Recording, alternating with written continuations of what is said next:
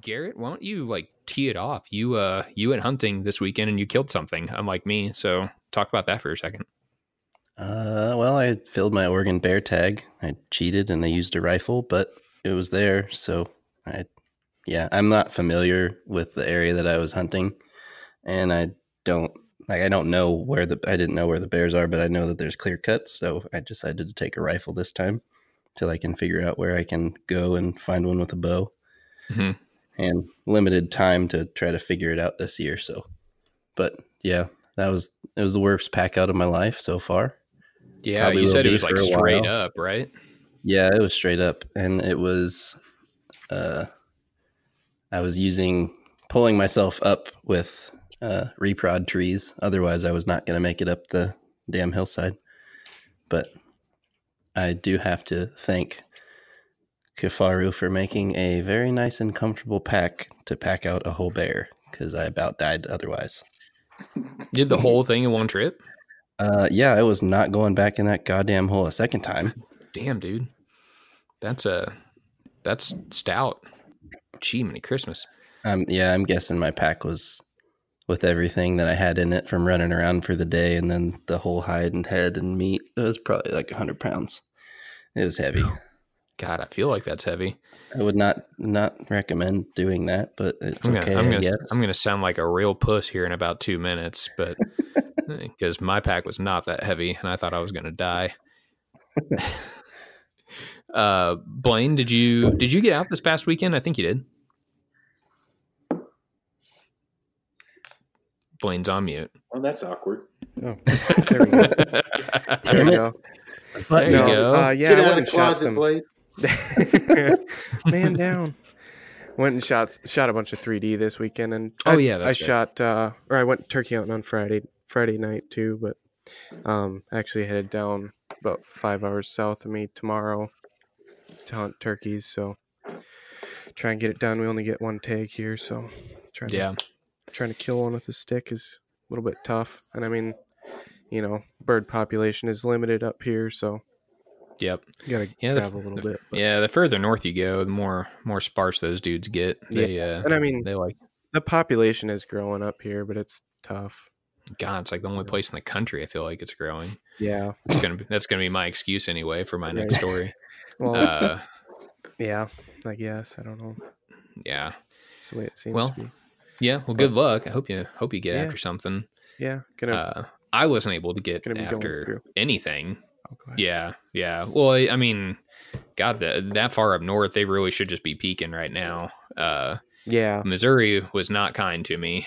I've had plenty of years where I haven't killed a turkey. I haven't been as dedicated as before. But this is the first year I can remember where I didn't even an opportunity didn't even present itself. Hell, I didn't even see a legal bird I hunted 8 days in Missouri, and literally not a single legal bird was seen. Heard some gobbling in the morning, then 7 o'clock, they just fucking disappear.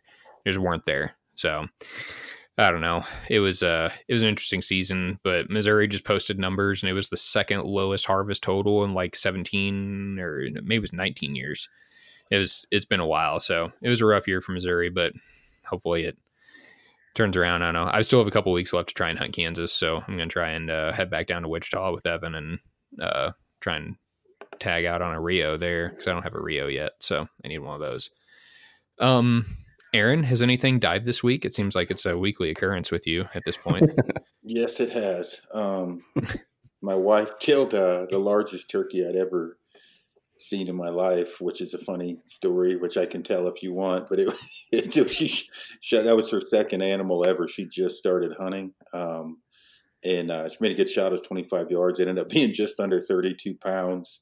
Jeez, Christmas, dude! When I picked it up, I was like, Do you know how big this is? She's like, yeah, it looks big. I'm like, no, you don't understand. That's a freaking monster. 150 turkeys, and none of them were this remotely close to this. And it was, I don't know, she and I get along amazing. And she was basically, she didn't eat red meat. She was vegetarian for a while. Mm-hmm. And obviously living with me, that changed relatively quickly, but she wanted to get a bow. She got a bow. We started shooting. hey, let's go to Texas. Let's go hunting. She got a turkey down there. But she didn't sit with me in the blind very much. So we haven't had that, like, I don't know if you ever done like house projects with your spouse, which I highly suggest not to do. But do it before you just do a couple small projects before you get married, and you will find out who you are marrying really, really fast. Well, yeah. So the turkey came in, and I was relatively calm. And then I saw when it pivoted left how big it was. And I saw it probably had 1 3/8 1.5 spurs and 10+ inch beard and was just giant. And I'm like, hey, honey, grab your bow. And she was on her phone, and which we're always on our phone, long sits, right? But I was like, so she, maybe a couple seconds later, it went to grab your fucking bow. And she's like, I am grabbing my fucking bow. Don't yell at me. And anyway, I called it back in and ended up giving us a shot. And it was just a donkey. I mean, it's a turkey, right? It's not like she shot a 400-inch mule deer, but even still, I was like, good God Almighty. And I shot one the next day at about, I don't know, we paced it off. Actually, it was about 6 feet, and that turkey was like that far. I know, right? I'm better at 30 than I am close up. It's depressing, actually. But it came in and circled behind the blind, and it was, I'm sure, performing an epic display that we could not see, but you could hear it. You know how they spitting vibrate, and drumming. Yeah, vibrating and flopping. And finally, when it came out, I had stood up. Luckily, we had a tall blind. And I'm like, it is right there. It's right there. And she didn't know. I don't think I meant like I could see its beak, like right out of her window. So I had to shoot in front of her at a downward angle. It was that close to the blind. And it was, I went to like 3/4 draw and basically like squirrel shot it. Yeah, let it loose. And, it's crazy because I shot it right. We did the autopsy. I shot it through the heart. Flew off and it died in flight. And she actually found it. I was looking under little cedar trees. They seem to bed up in there when they're, wounded or whatever, or jacked up or die under there. And she was waving at me, and I'm like, did you find it? She's like, I think it's dead. And I'm like, oh, it's deader than fried chicken did. Yeah, it died in flight. Like, holy shit. It was just rolled up in a ball in the middle of this big, a landing strip opening. So it was cool. So yeah, we killed 2 turkeys. That tagged me out in Nebraska total with 3, and then she had shot 1 there and 1 in Texas, so it was pretty cool. Yeah, that's neat. For people who don't know a ton about turkey hunting, Garrett, if you shoot a bird over 25 pounds, like that's a pretty big bird. It's not like mega uncommon, but if you shoot one over 25 pounds, that's a big bird. If you shoot one over like 28 pounds, that's a monster turkey. If you shoot one over 30 pounds, you need to be like calling the Department of Conservation to let them know what happened, because I think the state record in Missouri, I'm pretty sure, is like just over 30 pounds, and we get pretty decent size Easterns, but man, good night, their 32-pound bird is a freaking giant. And that was in Nebraska that you shot that one? In Nebraska, but we're actually hunting right off of a farm where, they're eating like oat hay or whatever they call it. Like, they're basically baited at the top. When I say baited, meaning we're not shooting them over bait. Right. But they go to the whole food source there they go to every day. Yeah. Yeah. If you're going to build a fat turkey, that's the place to do it. So, yeah. It's funny because she was saying like the Texas turkeys are little, because I had shot a pile of them. Right. Down there, I actually ended up shooting 3 in one afternoon, which was crazy, and none of them saw that. They were all like little baby birds compared to that one she killed. So before we get too far, I have one question that I've been fighting this since I tried to switch to trad. How are you shooting a trad bow out of a blind? Like, did you purposely go and buy like the tallest blind or build the tallest blind that you could? Because I have a 58-inch AMO recurve, and sitting down, my short ass can't shoot that in my double bull blind. Like, it hits the top, so I don't know what to do. Yeah, no, I'm Actually, I got to get AJ's going to put another $1 because I just said no in the fund, but I won't tell if you don't. I'll edit it out. It's fine. Well, he saved for a bow, so I'm helping him. Really, I should say a bunch because then he'll be able to afford the bow. He's got every time I say he's got and 100% and for sure he's got to put $1 for his bow. He's going to be a rich man here pretty quick. Yeah, have to quit but I like specifically buy big blinds, and so the one we were in, I had just bought for this area, so for me and the wife to sit in, and it's 98. Mm-hmm. It's 90 by 90 by 90 or 90 by 90 by 98. Because I'm wielding, like a 64. No, mine's 62-inch bow. Right. And now I can't, so that helps. Sure. But yeah, I specifically buy, pretty tall blinds. We were in a few different ones. Some of them weren't quite as big squared, but they were tall. Yeah. And I've got to do that same thing with antelope. Like I'm a very goal-oriented person, and I'm going to get an antelope this year if I die trying, and I'll sit in that thing 14 hours if I have to. And so you need some space to lay down in that thing at times. So I bought big blinds this year. There you go. Cool. I'll pick your brain afterwards on what you bought after we get done recording, because I'm kind of in that same boat. In case you guys haven't figured it out yet, we're hanging out tonight with Aaron Snyder from Kifaru International. He was kind enough to hang out with us tonight and talk a little bit about Kifaru, about trad bow hunting, and all things arrows. So we're gonna pick Aaron's brain tonight because he's had a lot of success in the past, and especially since switching to trad. It feels like every time I flip on Instagram, something else is dead. So I want to do that. I want to be like Aaron Snyder when I grow up. I had another question about. Oh, okay, yeah, you've killed a lot of turkeys. Will you tell Garrett to stop being such a turkey hater? And okay. Actually, I do. I want. Yeah. Well, he lived in Ohio, so he has an asterisk next to his name for that. We didn't have a lot of turkeys where I grew up either. I want to get like your quick 2 cents on the people that call turkeys the poor man's elk, because you hunt both, and if you killed a large amount of turkeys, like it sounds like you have, then I would assume that you enjoy hunting them at least a little bit. How do you feel about that poor man's elk? Because I know it can be disparaging to elk hunters sometimes. Yeah, it is definitely a poor man's elk, and I make fun of turkey hunting as much as anyone. I use the word that rhymes with Ray a lot when I talk with turkeys about turkeys. But I'm fortunate enough to where I get to bear hunt and turkey hunt, and I like to hunt. I'm a hunter, and it's fun. I mean, the people that say it's like elk hunting, well, except for the fact of pain and misery, yeah, it's just like elk hunting. Except, you're not packing out 100 pounds, and you're not freezing to death, and you're not generally backpack hunting, and you are shooting at something that has a brain the size of a pea. But other than that, the general principle, yes, you make a sound, they make a sound back, and then you go in and set up to kill them. Except I've never been able to sit in one spot all day like Midwestern turkeys. You can just sit there long enough. Eventually something's probably going to walk by. Right. It generally doesn't happen with elk. At least not where I've hunted them, no matter how long you sit. So there's a lot of differences, but the general principle behind it. But I mean, I think like Garrett, if you went turkey hunting with me, I guarantee you'd be addicted to turkey hunting because I hunt dumb turkeys, and you're going to shoot a lot.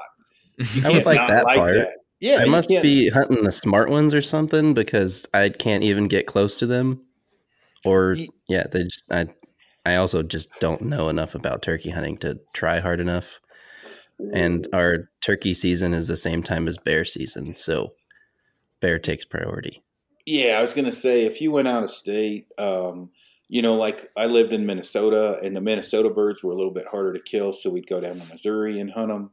But if I had to choose between hunting a bear and a turkey, it wouldn't be too difficult of a decision. Right. I like to suffer when I hunt, but it is fun to have where else can you shoot 3 animals in one afternoon, or 4, right? I mean, I got to shoot 3 turkeys at one time, but it's not the same as backpacking in and shooting a bear. But we don't have a spring bear season here, so I go up to BC for spring what? bear. You guys don't have a spring bear season in Colorado? No, it's a lot. Is like there? There's Portland. only. Is there even a fall season? There is a fall season. Yeah, there's right? a fall season. Yeah, that's wild. I didn't know that. Voted out spring bear and baiting quite a while ago. So, yeah, it's a crappy deal. But I don't hunt turkeys in Colorado to speak of. I mean, I shot one here this year, but I'm not going to go. Mountain going. I don't generally go hunt mountain birds. It's pretty populated with people. Yeah.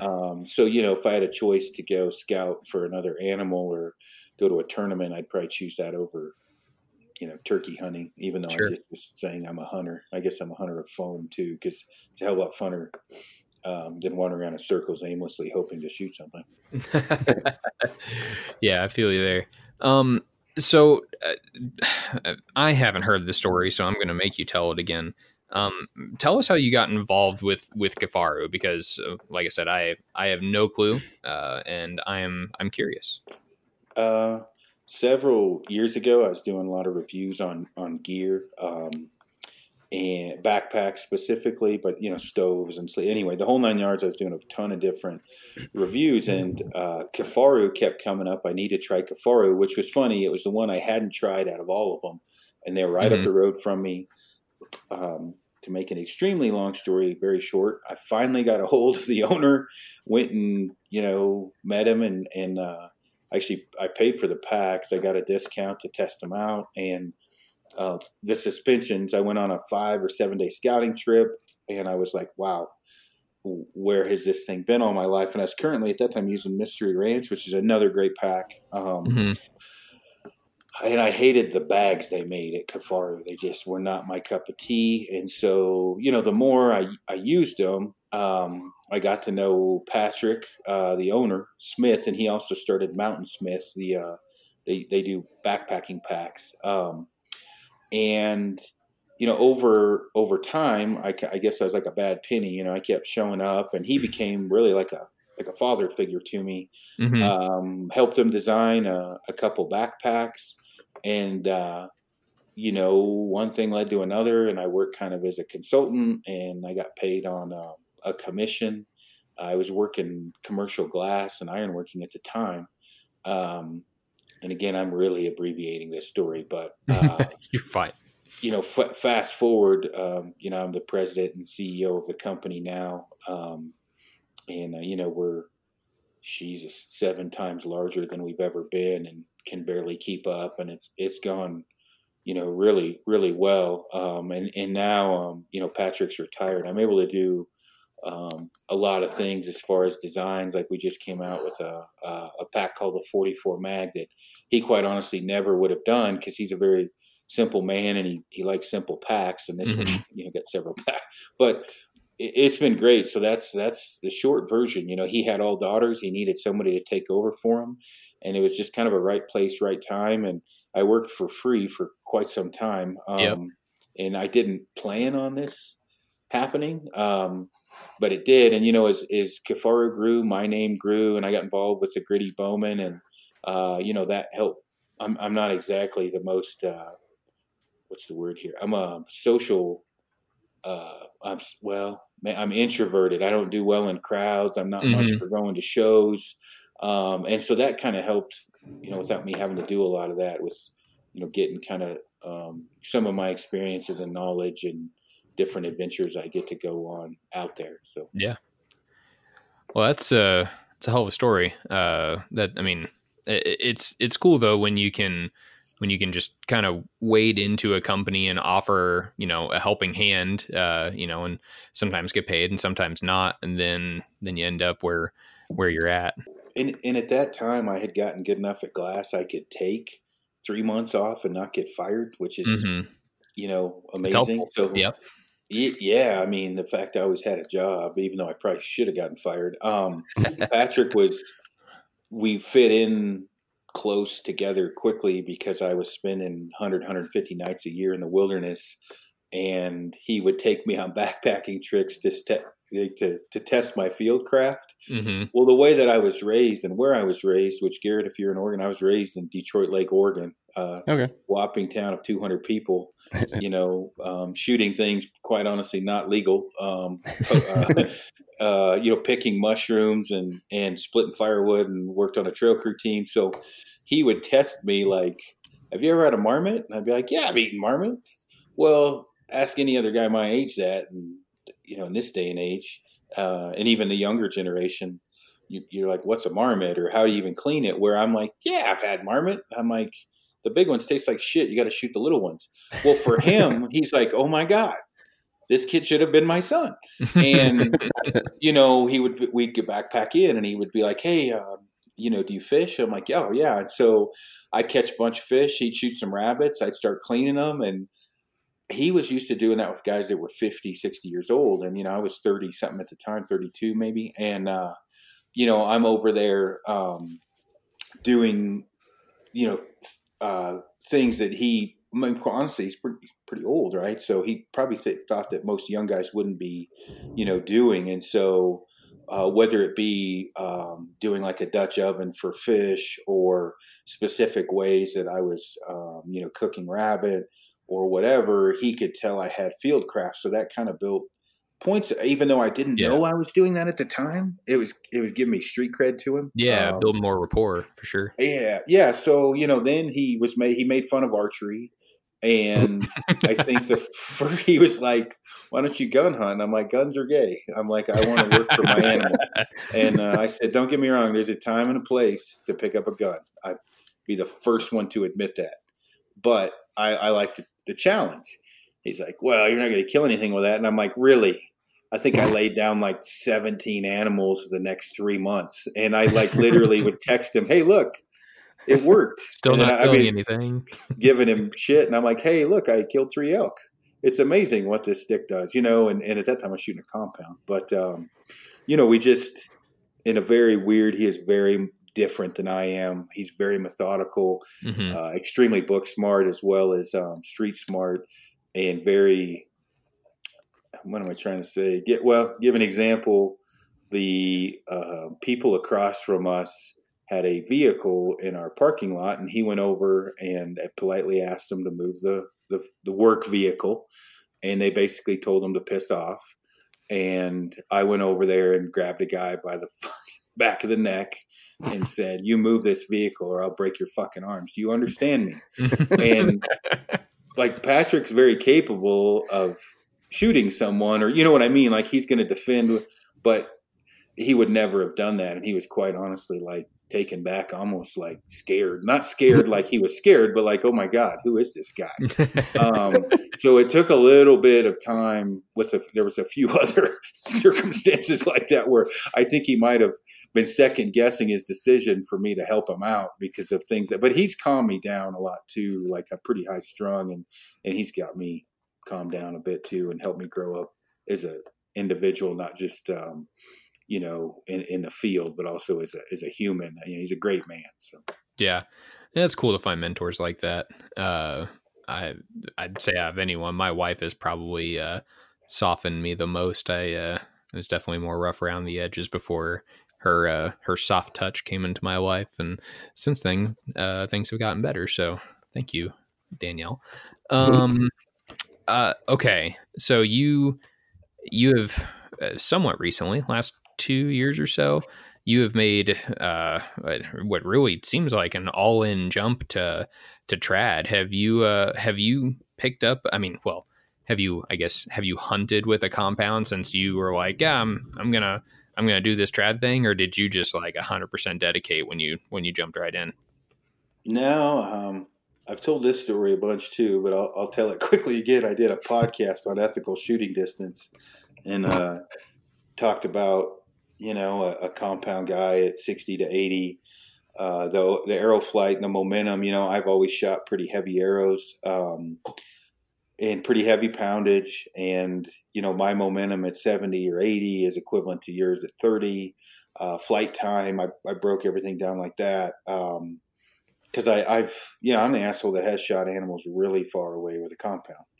I'm the guy that stick bow guys make fun of, basically, or get crap to. So I, which puts me in a very unique position in the position I'm in now, because now I'm a stick bow guy, but I made fun of stick bow guys like for years. And I never would have a million years imagined I'd be as dedicated to it as I am now. But I did that podcast and I got tons of hate mail about, pick a stick bow up and become a man. You're a shitty hunter. Pick up a bow, and I'm like, I'm a very, very driven person and a very goal-oriented person. And I'm like, all right. So I sold all my shit, sent out a text to some of my buddies, said I'm shooting trad this year, no matter what. And one of them was Tom Klum, who owns Rocky Mountain Specialty Gear with his boys. And he was pumped. He's like, because he's heard me. I shot my caribou. Well, there's arguing who remembers correctly, but somewhere between 127 and 140 yards, I shot my caribou. Legit. I've shot a turkey. In fact, I think AJ found a video. I shot a turkey at 104.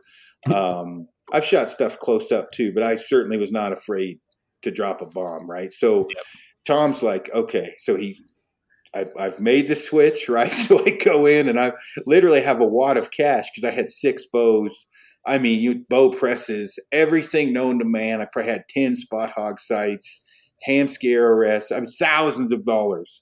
And I mean, Archery Talk went crazy that day, right? I put shit like for sale, and I literally had this giant wad of cash. And I'm like, all right, I have no idea what the fuck I'm doing, but I'm ready. Let's do this. So Tom, show me everything. Yeah, took me under his wing and was able to kind of mold me into, what I'm doing now. And I certainly had some trials and tribulations along the way, considering I would stumble through the woods like an idiot and an animal would run out to 70 and I'd shoot it.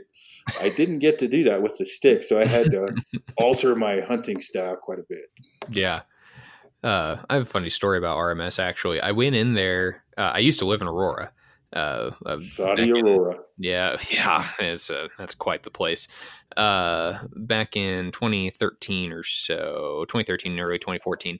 And I went in, I had some type of knife that I was like, I need this like professionally sharpened.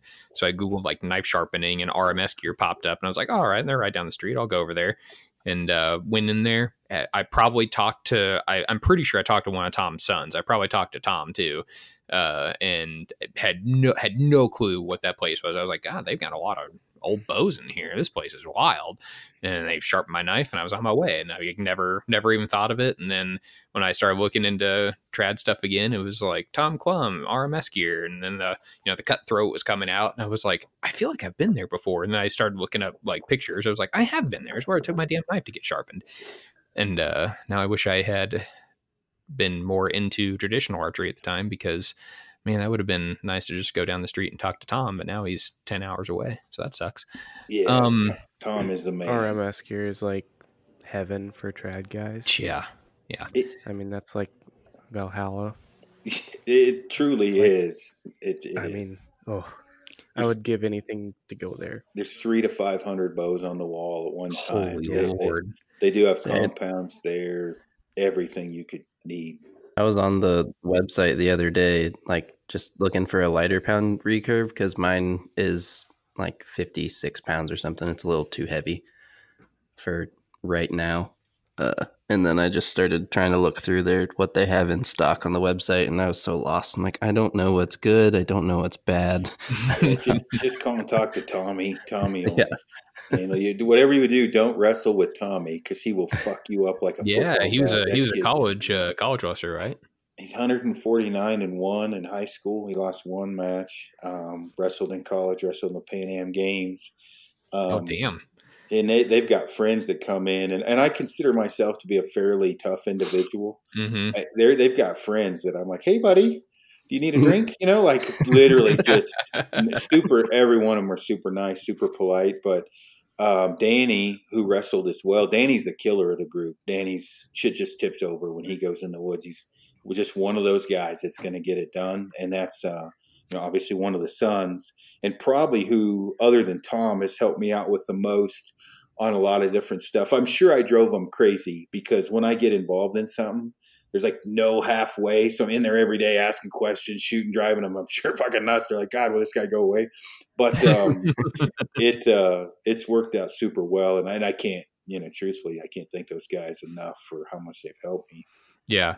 They're top notch. All those guys said that I've called them on the phone a couple of times. They all seem like great guys. I would like to mention, by the way, that I am not watching Beat the Streets on Flow Wrestling right now, which is like the big like super matches of the year for freestyle wrestling to record this. So it's I really enjoy college and professional level wrestling. If you wrestle at the Pan Am Games, you're really good, by the way. So that's pretty neat. Yeah, Tom and his boys and everyone over at RMS seems like really good guys.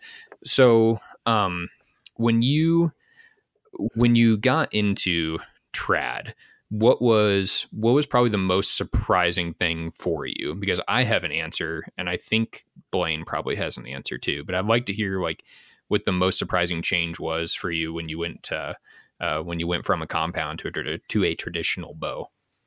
How hard is it to hit anything? With the first thing, I went from shooting, 300, and if I didn't shoot, if I shot a 58X, I'd have a bad day on a 300 round.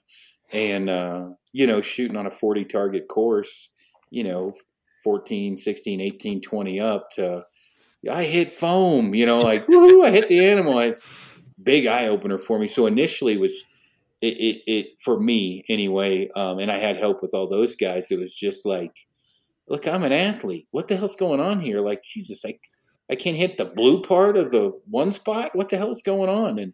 And that was like a big eye opener for me where I was like, okay, I'm going to have to buckle down. This shit is going to be difficult. Yeah. That was probably it for me initially. So, thus the name Struggle Stick. Yeah, indeed. But I've got more hate for that than anything. Good God. So I don't understand why people hate that so much. Love the term. Man, there's been we just did a podcast with South where he totally was like, I don't get it either. It's a badge of honor. And that's the way I treat it. Like, I don't go to the gym for any other, like I go to the gym. I want to work out, but I go, it's a struggle, right? If it was easy, I wouldn't go. I don't, always do easy things. So the struggle stick deal, which believe me, I have had massive battles with some of the older crowd of how, they'll just straight up tell you I'm horrible for traditional archery. And I'm like, guys, look, I'm bringing thousands of people into traditional archery. I call it a struggle stick because it's funny and people know it's going to be a struggle.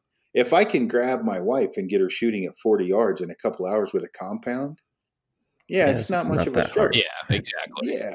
And I'm not downplaying compounds. It's difficult to shoot stuff with a compound too, but it is truly something to be proud of if you shoot something with a stick bow. Doe, buck, bull, whatever.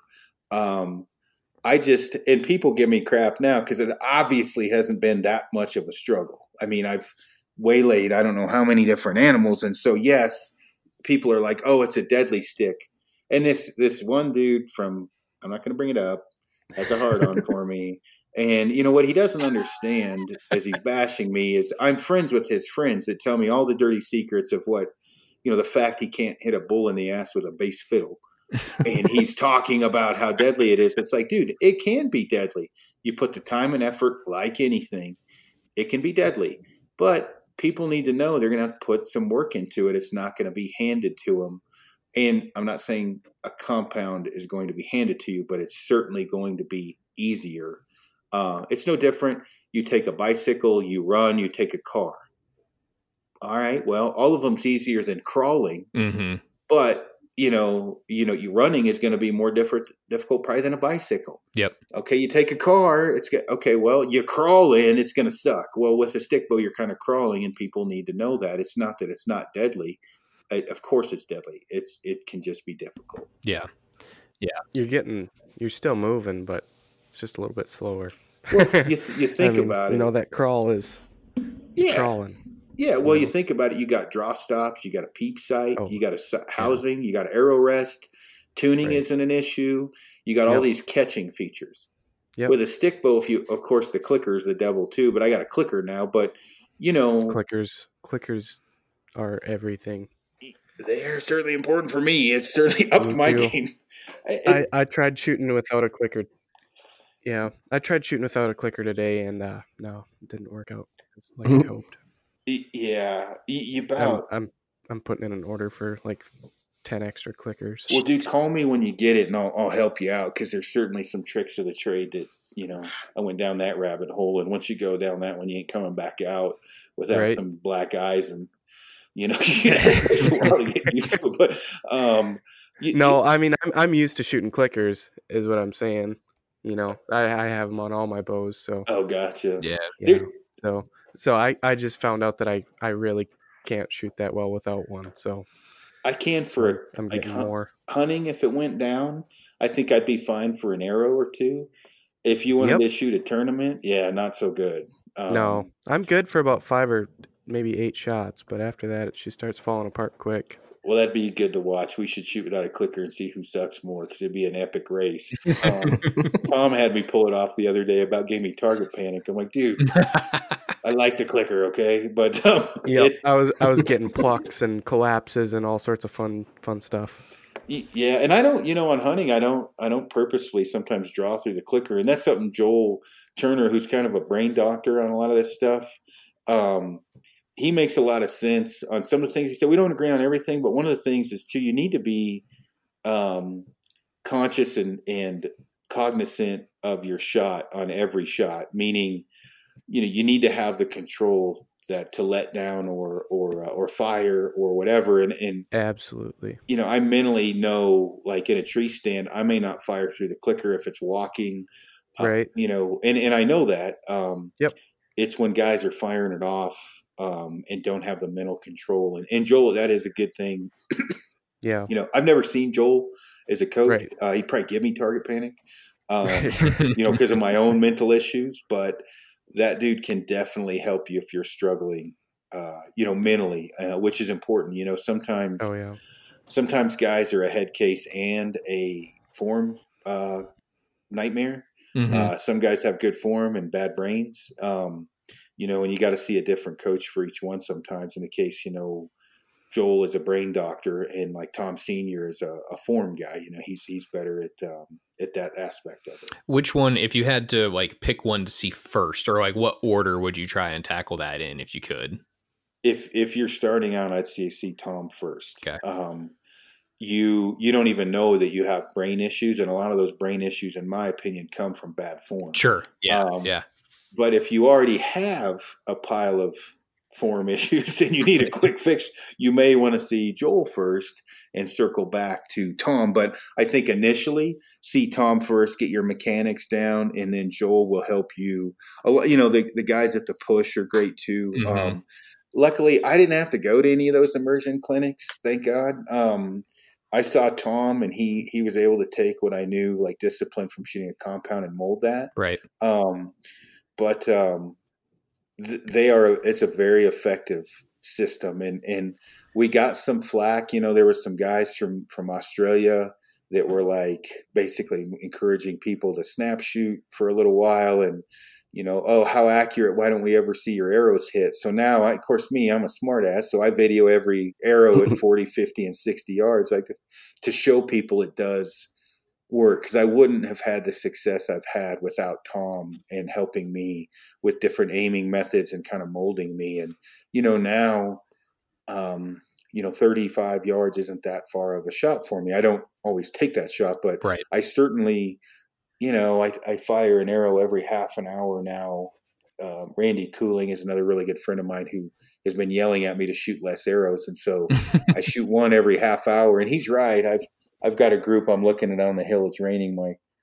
Thank God I shot veins today. I've got a group probably up there, size of a baseball hat. It's at 43 yards is where I got my target right now. Yeah. And, I just don't see that in the older crowd. And some guys would say that's not trad. You need to get closer or whatever. And, I'm kind of like, what do you have against hitting what you aiming at? Right. Like. I have I mean, that's the same argument in the compound scene too. It's like, why do you shoot 100 yards? You're never going to shoot an animal that far. It's like, well, maybe not, but I need to know that I can in case you have to put a second arrow in something or whatever. Or if you're good enough. I mean, shit, if you consistently put it in the pinwheel at 100 yards, then go for it. I don't give a shit. Yeah, that makes 20 nothing. Yeah. You're like, okay.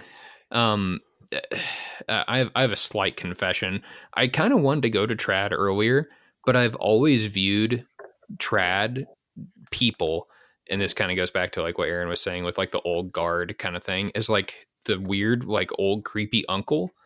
And there's still a lot of trad guys where I'm like, oh, like like the way that they portray and the way that they like guard like the trad community. I'm like, I don't think this is helpful to your cause, but whatever. And those are the people that, it's, why are you taking shots over 30 yards? Why are you using a clicker? Hell, I got flack for having a damn stabilizer on the front of my ILF rig. And I'm like, I mean, okay, maybe it's not trad, but I'm also using a machined piece of aluminum and carbon backed limbs. Like, I don't know how traditional you want me to go. So I don't know. I feel like there is a bit of a gatekeeper issue with the trad community that I would encourage people to try and look past if they're interested in it. Well, yeah, I can go on and on all day with that. I mean, I just helped AAE design a trad vane, so I'm definitely going to hell, I think. In some of these you have reinvented. Say, those things are going to be awesome. I'm not even mad. No, I think a lot of guys are going to be stoked to get their hands on those. That's a game changer. I think for guys like you that deal with, I mean, I've lived in that godforsaken state you call home, and you deal with some shit weather, right? So do you, Gary, you're in the same boat. Yeah. Yeah. I mean, you could fart and hear it hit the ground. Like, horrible, right? And, there's times, though, when it's wet snow and your feathers get matted down. And, I mean, here's the thing for me. I don't have a lot of money. I was raised super poor, and Kifaru was paying for a lot of these hunts. And so, I have to capitalize on these hunts. You got to get it done. Mm-hmm. There's a lot on the line. Yeah, my window is running out because I certainly can't afford these. And so you put me on I drew a goat tag this year too, but I got a goat hunt in Alaska, and everybody has told me, do not bring feathers, Aaron, do not do it. And I had some issues on a grizzly hunt and a few other ones with the feathers. And so I got a hold of Greg at AAE, and he and I went to work, and it was to solve a problem. Well, here's what's funny is I start thinking about it. Paul Schaefer, who's a legend in the traditional archery community, shot 5-inch vanes long before, Snyder was ever. Yeah, exactly. And that dude's a beast. And then Randy Cooling. Yeah. He shoots vanes. He shoots freaking blazers, doesn't he? No, but they're not. He's different. Yeah, but they're same principle. Well, he's actually shooting these low profile, whatever Banetex now. But okay. The thing is you guys ever listen to the Fred Bear's stories? His field notes? Field notes. Yep. Okay, so listen to a few, and he's like, I shot it at 40, low. Shot it at 60, low. Shot it at 70, hit it in the leg. It must have hit the femoral artery, and we found it and ate it that night. Nothing is said about that. Mm-hmm. Okay, I shoot a doe at 43 and a buck at 40, and I'm the fucking Antichrist. And I'm like, well, what about and yet you Uncle Fred? Yeah. It's like, guys.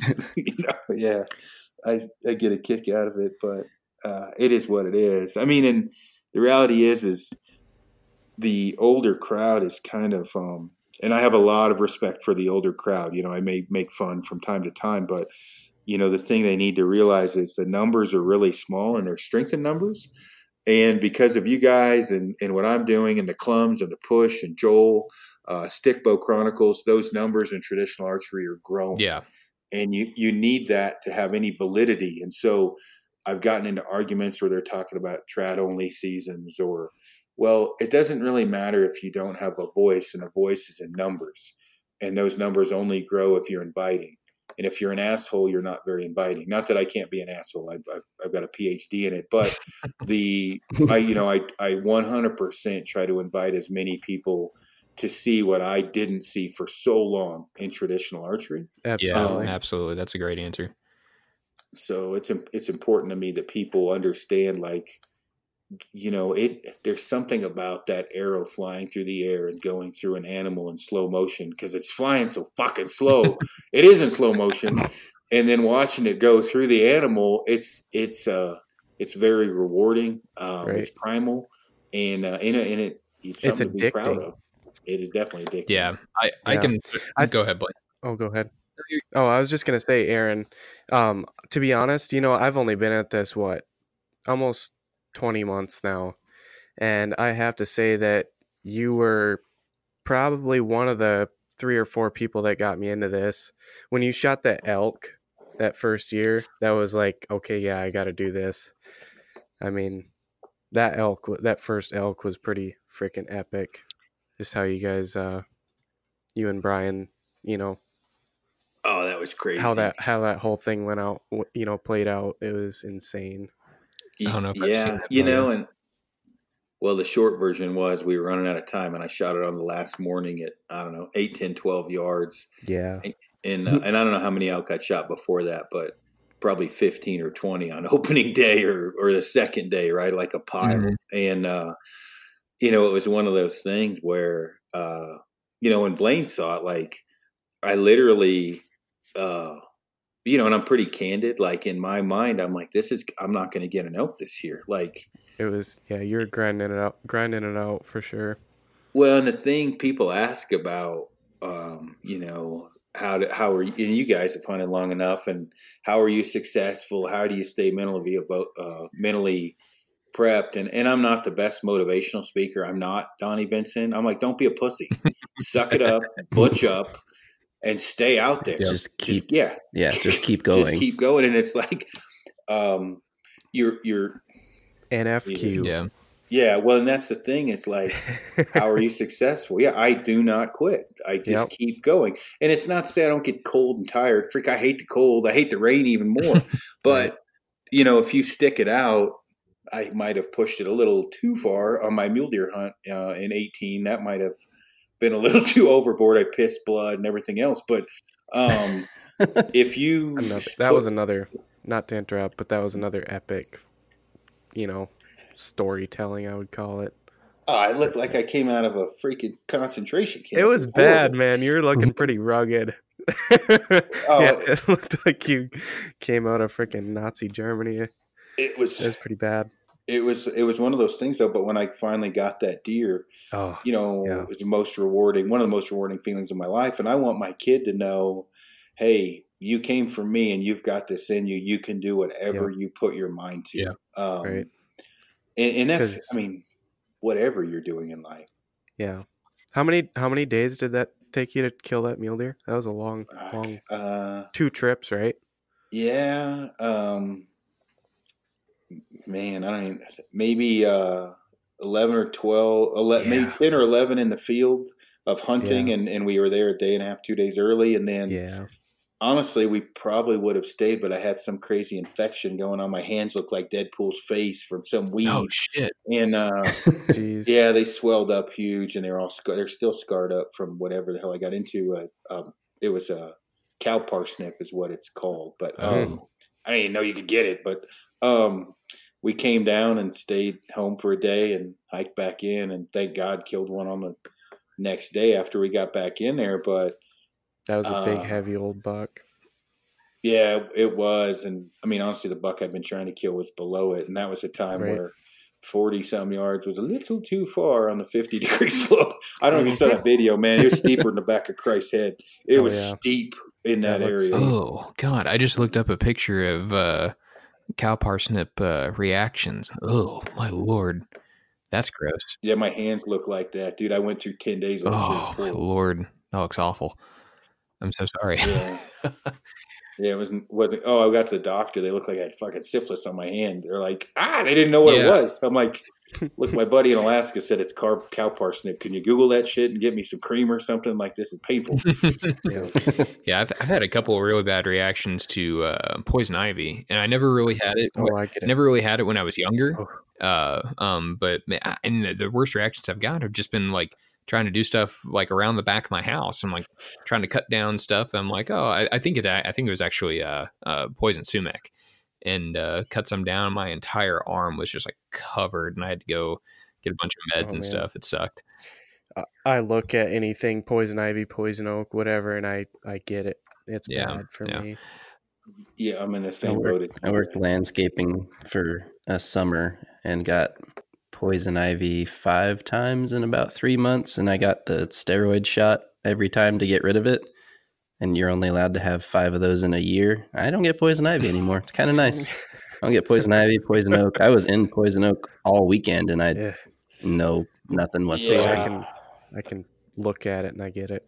I'm like Blaine. I get that shit all over. It's cool. When I'm down in, you want to talk about somebody looks like a pussy in the tree stand. Man, I go up in a lone wolf. I am ducking and dodging anything green when I climb up in Alabama. I'm like, because it's everywhere out there. Yeah, don't lean up against the trees. Oh, yeah. Well, I got it on my hang down, like right on the left and right side, because my hands get cold. Mm-hmm. So I put them in my left and right side, which is right in the armpit of your legs or whatever. So I had it straight down both sides. And I'm like, this isn't cool. That sucks. Yeah, I've had that happen once too. Not very fun. So when you started, well, I guess what's your aiming method now, and what were you using when you started? I'm curious if any conversations with Tom changed anything that you were doing before. Not too much. I mean, skip the first 4 weeks because I didn't know my ass went home the ground anyway. That's fair. Like once I got going, I shot instinctually a bit, and then I learned pretty quick what my point on was, and Tom kind of taught me that, and then I really got to the point where out to 28, 30, 32 roughly, and I can judge yardage from shooting tournaments for so long pretty well. I would use instinctive, and then from let's just say 30 on to 40, 42, 45, whatever, I would use my point. Now it's just become more refined. I can use my point from 0 on out, but I can grip it and rip it and shoot instinctually a lot better than I could. But I can also use my point as an aiming reference. Now there's some catch-alls. In fact, we're going to do a seminar in Kalamazoo next year, and Tom and I, that's one of the subjects where my first day in the high country, and I don't blame if you remember this, I dropped in from like 13.2 down on a good buck, 170 class buck, made epic stock, right? I'm like in the bag, right? Like Ninja Southcocks, Larry D. Jones, this fucker's going to die today. It stands up, shifts left. I draw and go to grip it and rip it. When I say that, meaning hit the clicker and fire instinctually. And like an idiot, I look down to confirm where my point should be at that distance. And because of the rolling hills, I'm 6 feet or whatever it was in the dirt. And I think subconsciously I probably aimed higher at that point. And I shot over its back, and then I cried like a bitch, and it ran out of my boots forever. But that's kind of one of those things where maybe grip it, rip it might be a little bit better. But, you take that big buck I shot in Alberta in 16, I got to 40 and I kind of ran out of real estate, and 40 is my point on. Most people aren't going to effectively shoot 40 consistently over and over and over instinctually. Maybe some can, but most can't. And so that I just put my point on it and fired and ended up killing a 180-inch mule deer or whatever it's called. A good mule deer. What is your point on distance? I'm curious. 40. I try to keep it 38 to 40. In fact, you're talking about FOC before. I was shooting 225 up front, and trying to go higher because I'm a tester, right? Like a scientist, right? You design something, you got to test it. So I'm always shot like on a compound 175 generally up front, which isn't really very high FOC, but it's higher than a lot of other people, man. That's higher than probably 90% of people. And Britt and I talked at Valkyrie in 2016, and he's like, well, you're already shooting high FOC. And I'm like, well, higher, I always shot, but it's probably ended up 13 to 15% FOC. Mm-hmm. And so I don't know what I was at with 225 up front, but I'm assuming 16 to 18%. Mm-hmm. And I thought, well, I'm going to give this a try. So I cut my arrows as short as I could get them, which is short, like 29 and a half. And I loaded up. I cut 2 inches off and loaded 300 grains on the front to get my FOC. I think I'm at 23.8 maybe right now, something like that.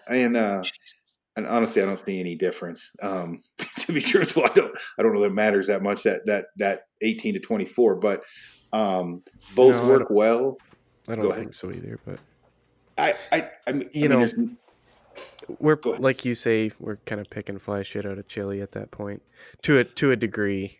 I think you get, that say 18 to 23, 24, you're probably not going to notice a difference. You're going to notice a difference if it's below that, say you're going from 12% to 20%, you're going to notice. But 18 to 23, probably not so much. Well, and here is something, if we shift to FOC, that I think people, where they need to realize a compound bow is so effective, you can get away with lower FOC, but still high FOC, meaning I don't think with a compound you need to go total full-on Ashby because it's just not needed for North American big game. And so I think catering to a heavier arrow, heavy point weight, whether you believe in light arrows, crazy heavy point weight, or however you concoct your system, you want to have a heavy arrow with good momentum, with decent speed.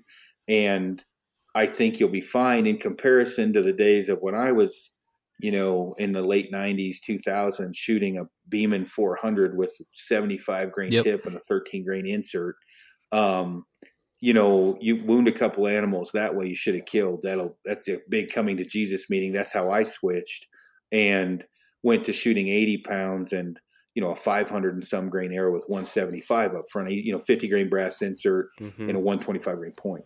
When I went to the stick, what it seems to me is you should be in a compound 13 to 15 at a minimum. That's like the beginning of your wheelhouse. Yeah. I don't think you should ever go below 13 ish, now is what I've come up with.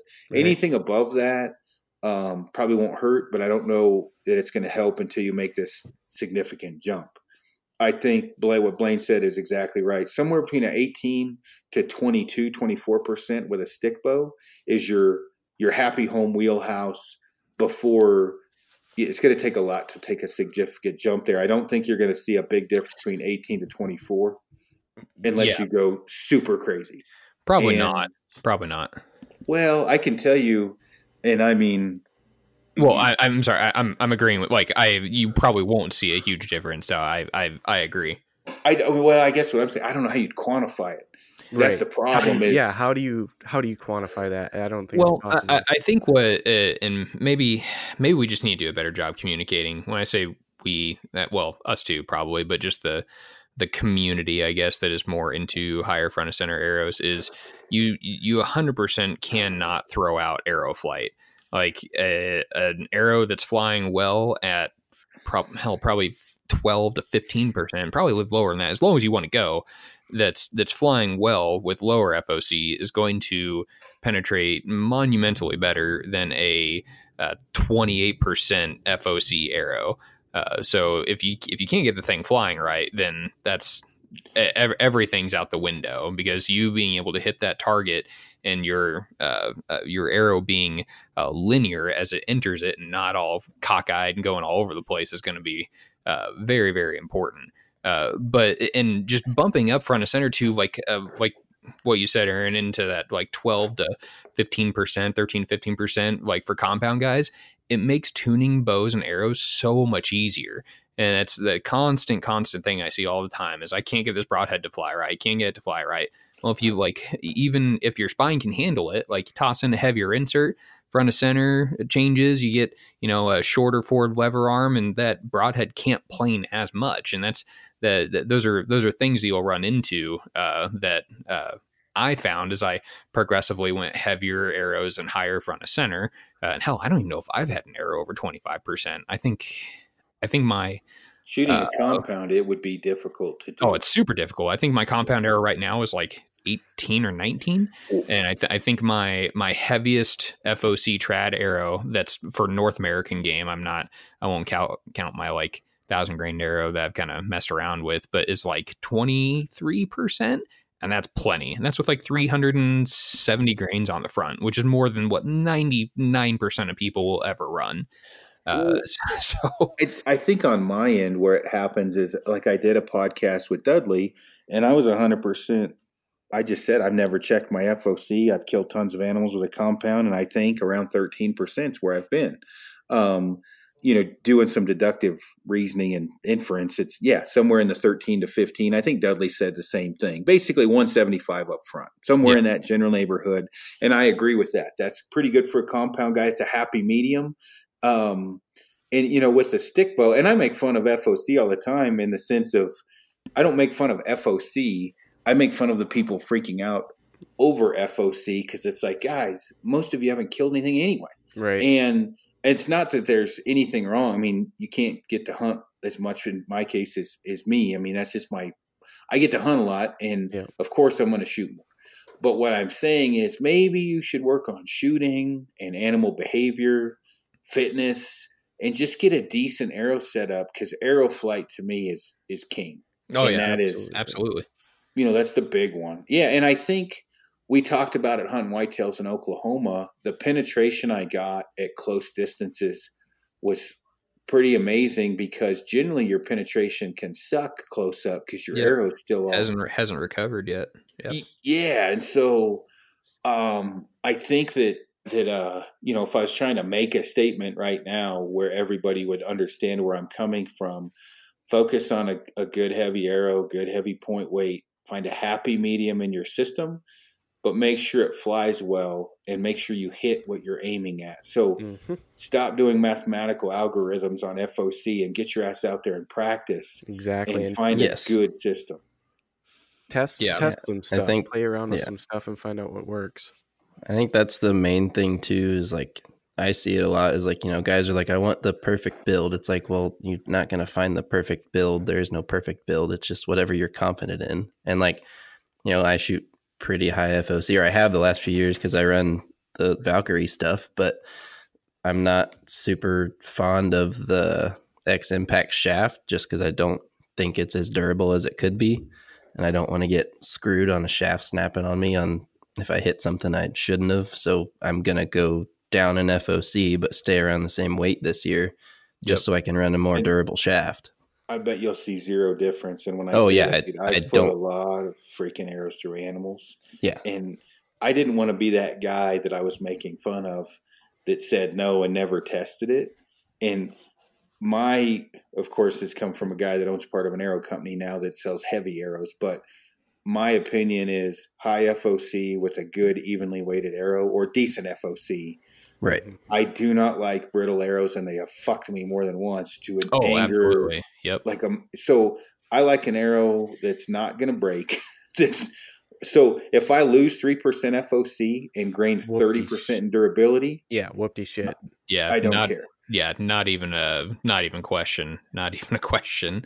And that's why I jumped on the bandwagon with my buddy on the arrows. Was when I started shooting those, as much animals as I shot, I didn't break. Well, I've broken a couple arrows, but I mean, overall, testing, I'm firing into bricks, firing into dirt, trying to break these things. And I'm like, oh my God, I love these. And so it's easy when you believe in something to obviously promote it. And I fired, I'm not going to mention names, but I've shot, well, Blaine knows, every freaking arrow literally known to man. Yeah, you should. I had one blow up stuff too.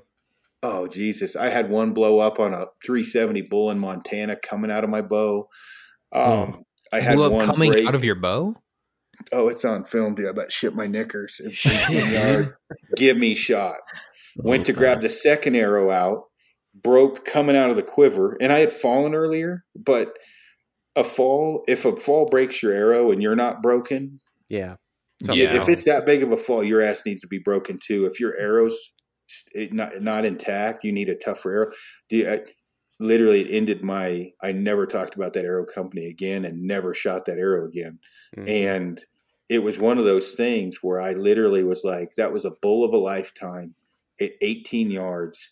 And that arrow just screwed me. I'm like, this is just not acceptable. And so, anyway, it was one of those deals where I thought, okay, I am never, because it was an arrow I was promoting, or arrow company. And I'm not bashing the arrow company now in the sense of that. I'm just saying that specific setup, why I was using it, didn't make as much sense looking back now, where I should have been running something different. So. Right. Yeah. I haven't been screwed over yet, but that's like, I don't want to be. I don't want that situation to happen. That's why, like, last year I shot a mule deer, and it was just a small fork and horn, but it was laying by a road that was nearby, so I went after it. But I shot it, and my arrow passed through, but it broke either I don't know if it broke when it hit the ground or if it broke on the way through, but the whole arrow was outside of it passed through, I think. But I had my arrows crested, and it broke right at the end of the crest, and I don't have any idea why it would have broken right there. That's an odd spot, yeah. Yeah, I flex test my arrows every time before I go out just to make sure I've not got anything cracked or whatever. But yeah, that's one of the reasons why I'm like, well, if that would have snapped coming out of my bow, I'd have a Valkyrie through my arm and be dead right here. So that's probably not good. Oh yeah, and I mean, we make components that. Well, there's some controversy. Actually, I got a kick. I actually had to talk to the dude from Ethics. What's the bigger dude name? Bruce. What is it? Bruce. Bruce. Yeah, is he the big dude with the beard? Yeah, that's Bruce. Yeah, talks forever. He could have talked Bin Laden out of hiding, I think. We made a system where you screw the outsert into the half out for consistency, but we're not into the component making business. We just needed a good component to go on our system. In fact, I hate when people ask if they'd fit on other arrows because I don't want to figure out what the OD and ID are, right? Ethics Archery makes unbelievable products. And so I had to call Bruce and talk to him like, dude, don't make me your fucking enemy, brother. Like, I like your system. Like, don't piss me off, man. Like, I'm selling your system for you because there's a lot of pie in the sky. You know what I mean? There's a lot of different options. Oh, yeah. And I am a firm believer in good companies. I like Valkyrie. Brent's awesome. He makes an unbelievable system. Yeah, I like Ethics. Dude. Oh, yeah. That's another dude that you better hold on to the phone if he starts talking. Oh, yeah. I've talked to that guy for like 4 hours straight. Oh, yeah. Exactly. But he's good to talk to, though. Brent's awesome. And Valkyrie makes a great system. I mean, he pioneered the center pin. In fact, he got pissed off at us because Brian was using that term, and we just stopped using it because we don't have a center pin. Brent's got it, right? We just have a half out with a freaking outsert that screws on we wanted a ball bearing, when I say ball bearing, military proof, like dumb shit proof system. Mm-hmm. And so you screw it on and glue it in, and there's so much glue on everything, it shouldn't fail, right? Like that's what we wanted. Right. But like with Ethics, they make multiple different components for multiple different systems. And I don't know about the spinning insert. I haven't tested that enough. Yeah. But as far as their standard inserts, I mean, I don't want to. Yeah, that's all I have to say about that. I don't want to have another phone call from Bruce pissed off, right? But I just think that people need to focus on whether it's a day 6 system in our components, whether it's a Valkyrie, you need to have a durable, and I don't mean just arrow, from the front to the back. Yeah. And I've had broadhead knocks. Oh yeah. Everything. Dude, that gold tip chaos. I lost a 5x6 bull when they first came out because that stupid piece of shit half out snapped. Now I aim at the shoulder. Okay. Like I'll be the first guy to say I aim in the golden triangle catering to where most people wouldn't, but I shoot 85, 90 pounds, and I shoot a 550, 600 grain arrow. It should not stop it. Well, the freaking half out broke. My fucking arrow fell on the ground, and I'm like, unless I just imagine shit, that is a pinwheel. What the fuck just happened? Like, okay, so we followed it, and sure, I hit it right where, just an inch inside of the golden triangle. So I caught some meat.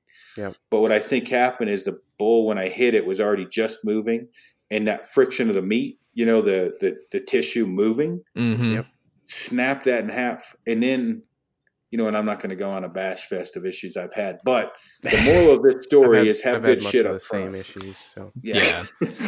No, I think all of us here would agree to that, and that's why I think all of us run different systems at this point. Maybe Blaine and I both run Valkyrie, but well, kind of. Also I run some other stuff too, but I'm always tinkering. So we're I mean, you know, we have brands that we like, but we're fairly like arrow and broadhead agnostic, I guess you could say, like whatever, as long as it's good. And that's kind of like the whole reason why we dove into this. Or like there's all these good companies are popping up that we want to give a voice, and I think Farocast has done like a really, really good job of that as well, and having people on to talk about what they're offering, and I think Day 6 is right there with it. And you just released a new broadhead. One thing I know you said you didn't want to turn this into a promoting brands podcast, but I'm going to ask you, tell us about using S30V.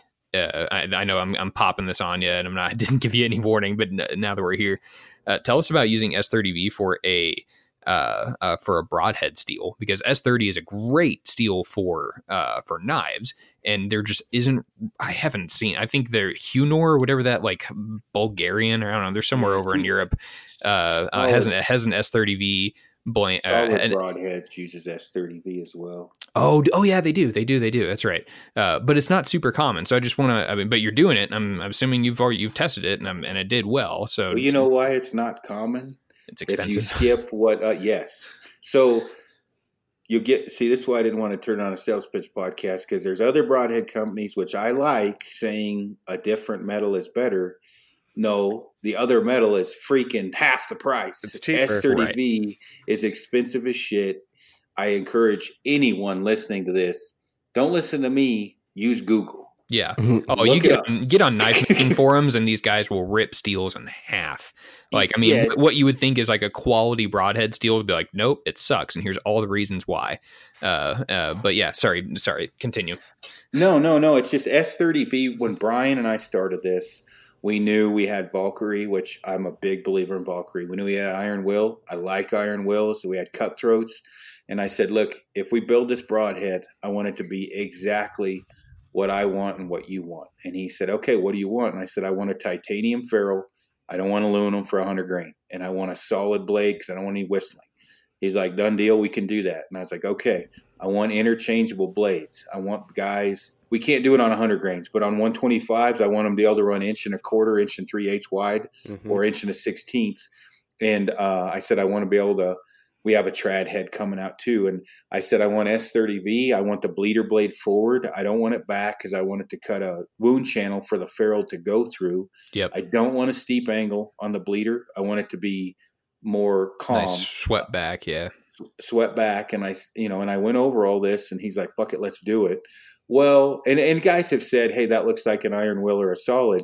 Well, yeah, those are good broadheads. Yeah. Of course it looks like those. I'm like, it's Jesus a design. Christ. That's it. I didn't want a Tanto design. point because they're hard to sharpen. So I didn't want that. Yeah, they can be hard to sharpen for sure. And I wanted to be able to, I'm a backpack hunter, and I sometimes go on killing sprees. I'm not a guy that's going to sharpen stuff in the field. So if all 4 of us went on a backpack hunt and we have extra replaceable blades and we're running our system, the idea is I've got all these sharp blades. Yep. All we got to do is pop the old one out and the new one in, because we're running tempered stainless on the tempered stainless steel on the ferrules, or titanium. Pretty much indestructible, not totally, but close. Nothing. And so you're not sharpening, you're just grabbing a blade and popping a new one in.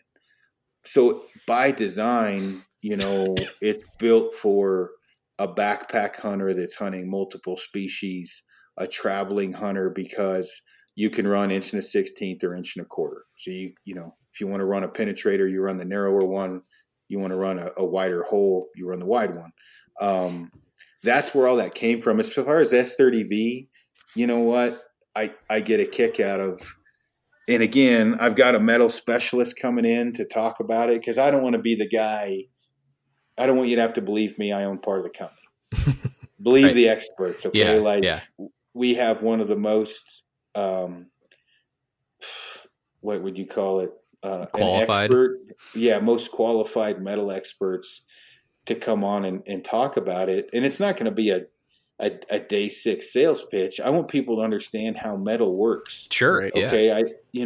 Because for me, it's all informational, right? I want people to understand. Which I'm looking forward to that podcast thing, because I don't know jack squat about.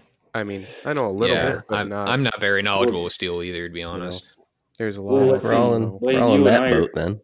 Construction workers. All we know is how to fucking nail in exactly screws, right? So, yep, exactly. I know how to frame shit. I just knew how to. I knew S30V was my favorite blade if I had to go buy one, because it held an edge well, but I could resharpen it relatively well, and it didn't rust. Absolutely. You get into like D2 and A2, they rust and they're hard to sharpen. Now, there's an argument of this will go through 4 animals before it dulls. This will go through 2. All right, well, there's an argument there. Yeah, but I'm not worried about the second animal. Right. I'm worried about the first. Yeah. And I'm worried about rust. I fucking hate pulling out a $120 set of 3 that are rusty. It bugs me. Like when I pull them out of the quiver, I want one that doesn't rust. Mm-hmm. And when I say that, meaning I don't want to coat a bunch of shit on it to make it don't not put rust. Teflon on it and all that stuff. Yeah, so this is what I wanted. That doesn't mean it's right for everyone. And that's the thing. Guys are like, well, I really like this. Well, I'm like, well, then keep shooting it. Yeah. Nobody's got a gun to your head.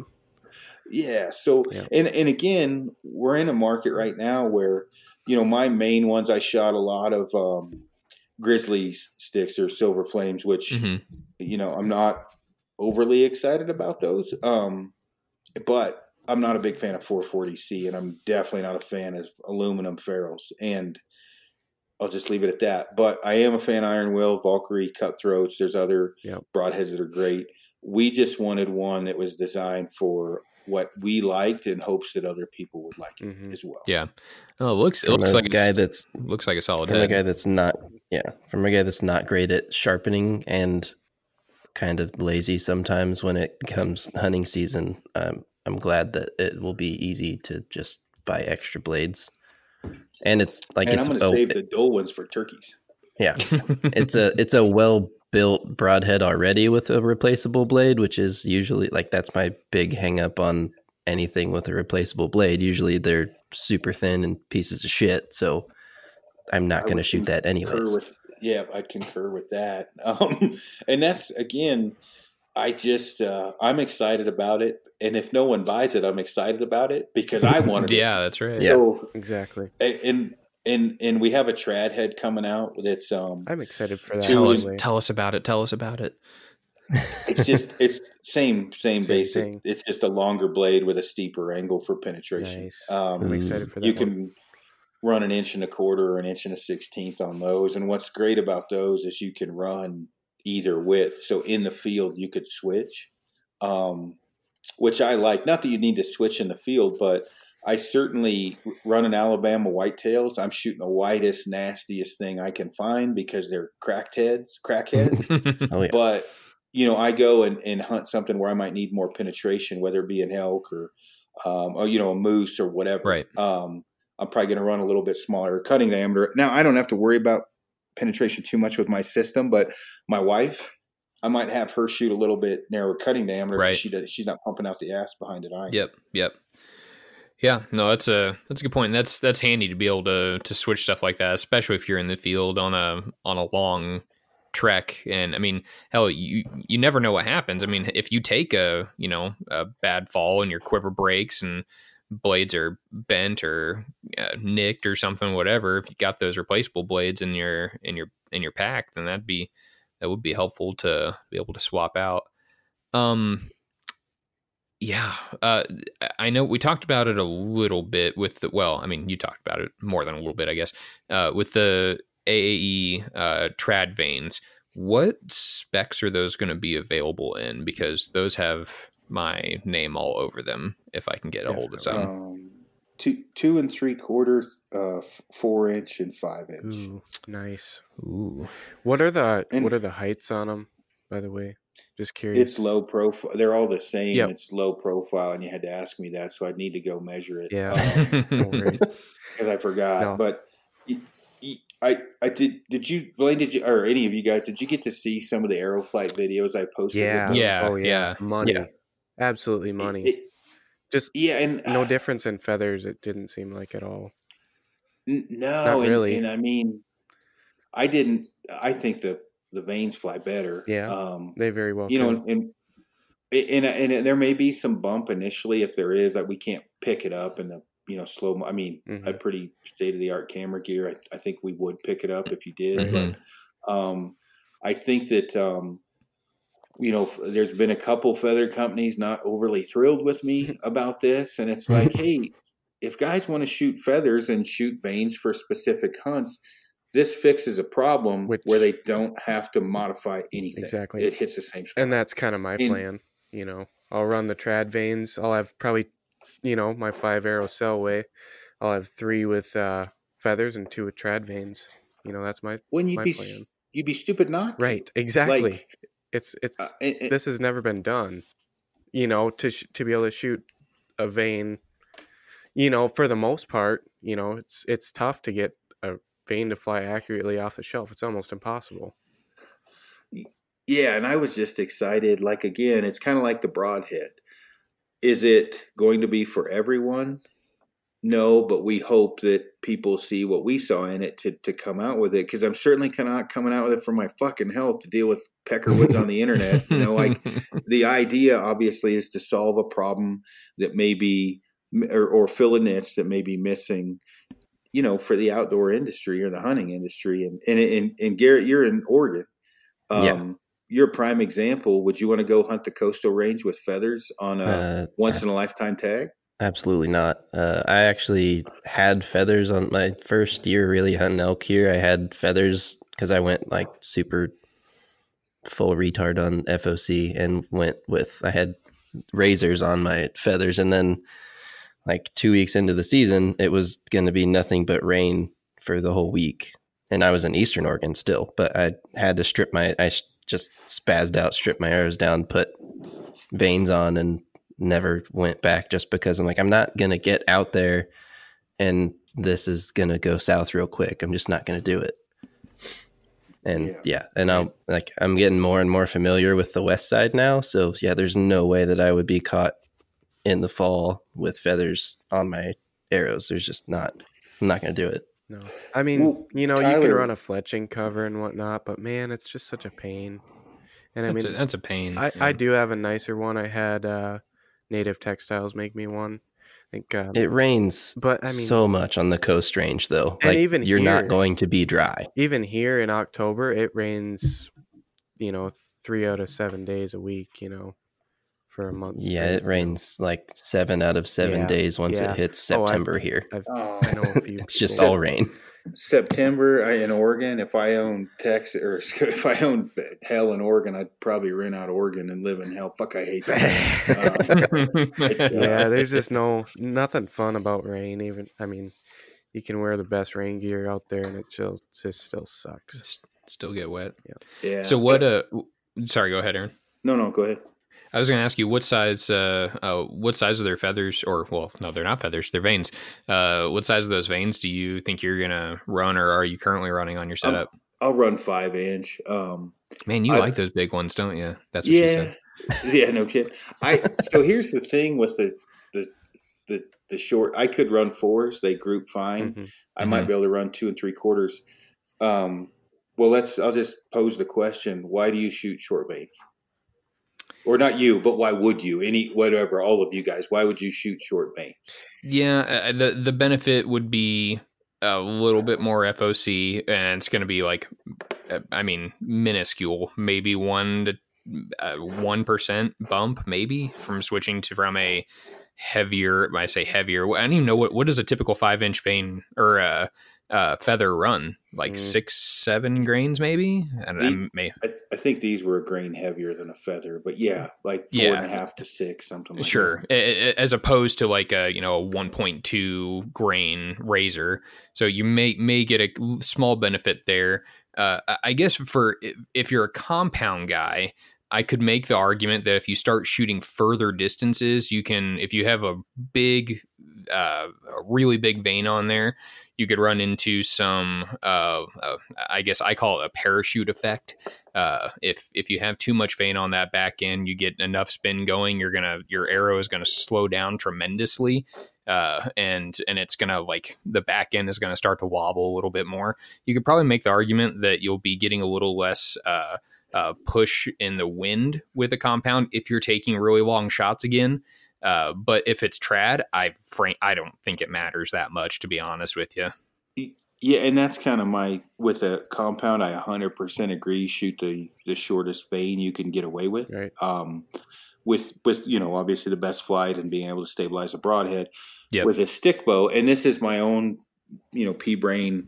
I'm not dropping bombs at 60, right? Like, right. In 40 might happen once a year. And the chances of me shitting my pants, plucking the string, and having piss poor form is much higher than 1 to 2 shots a year. It's probably like 40% or 50%.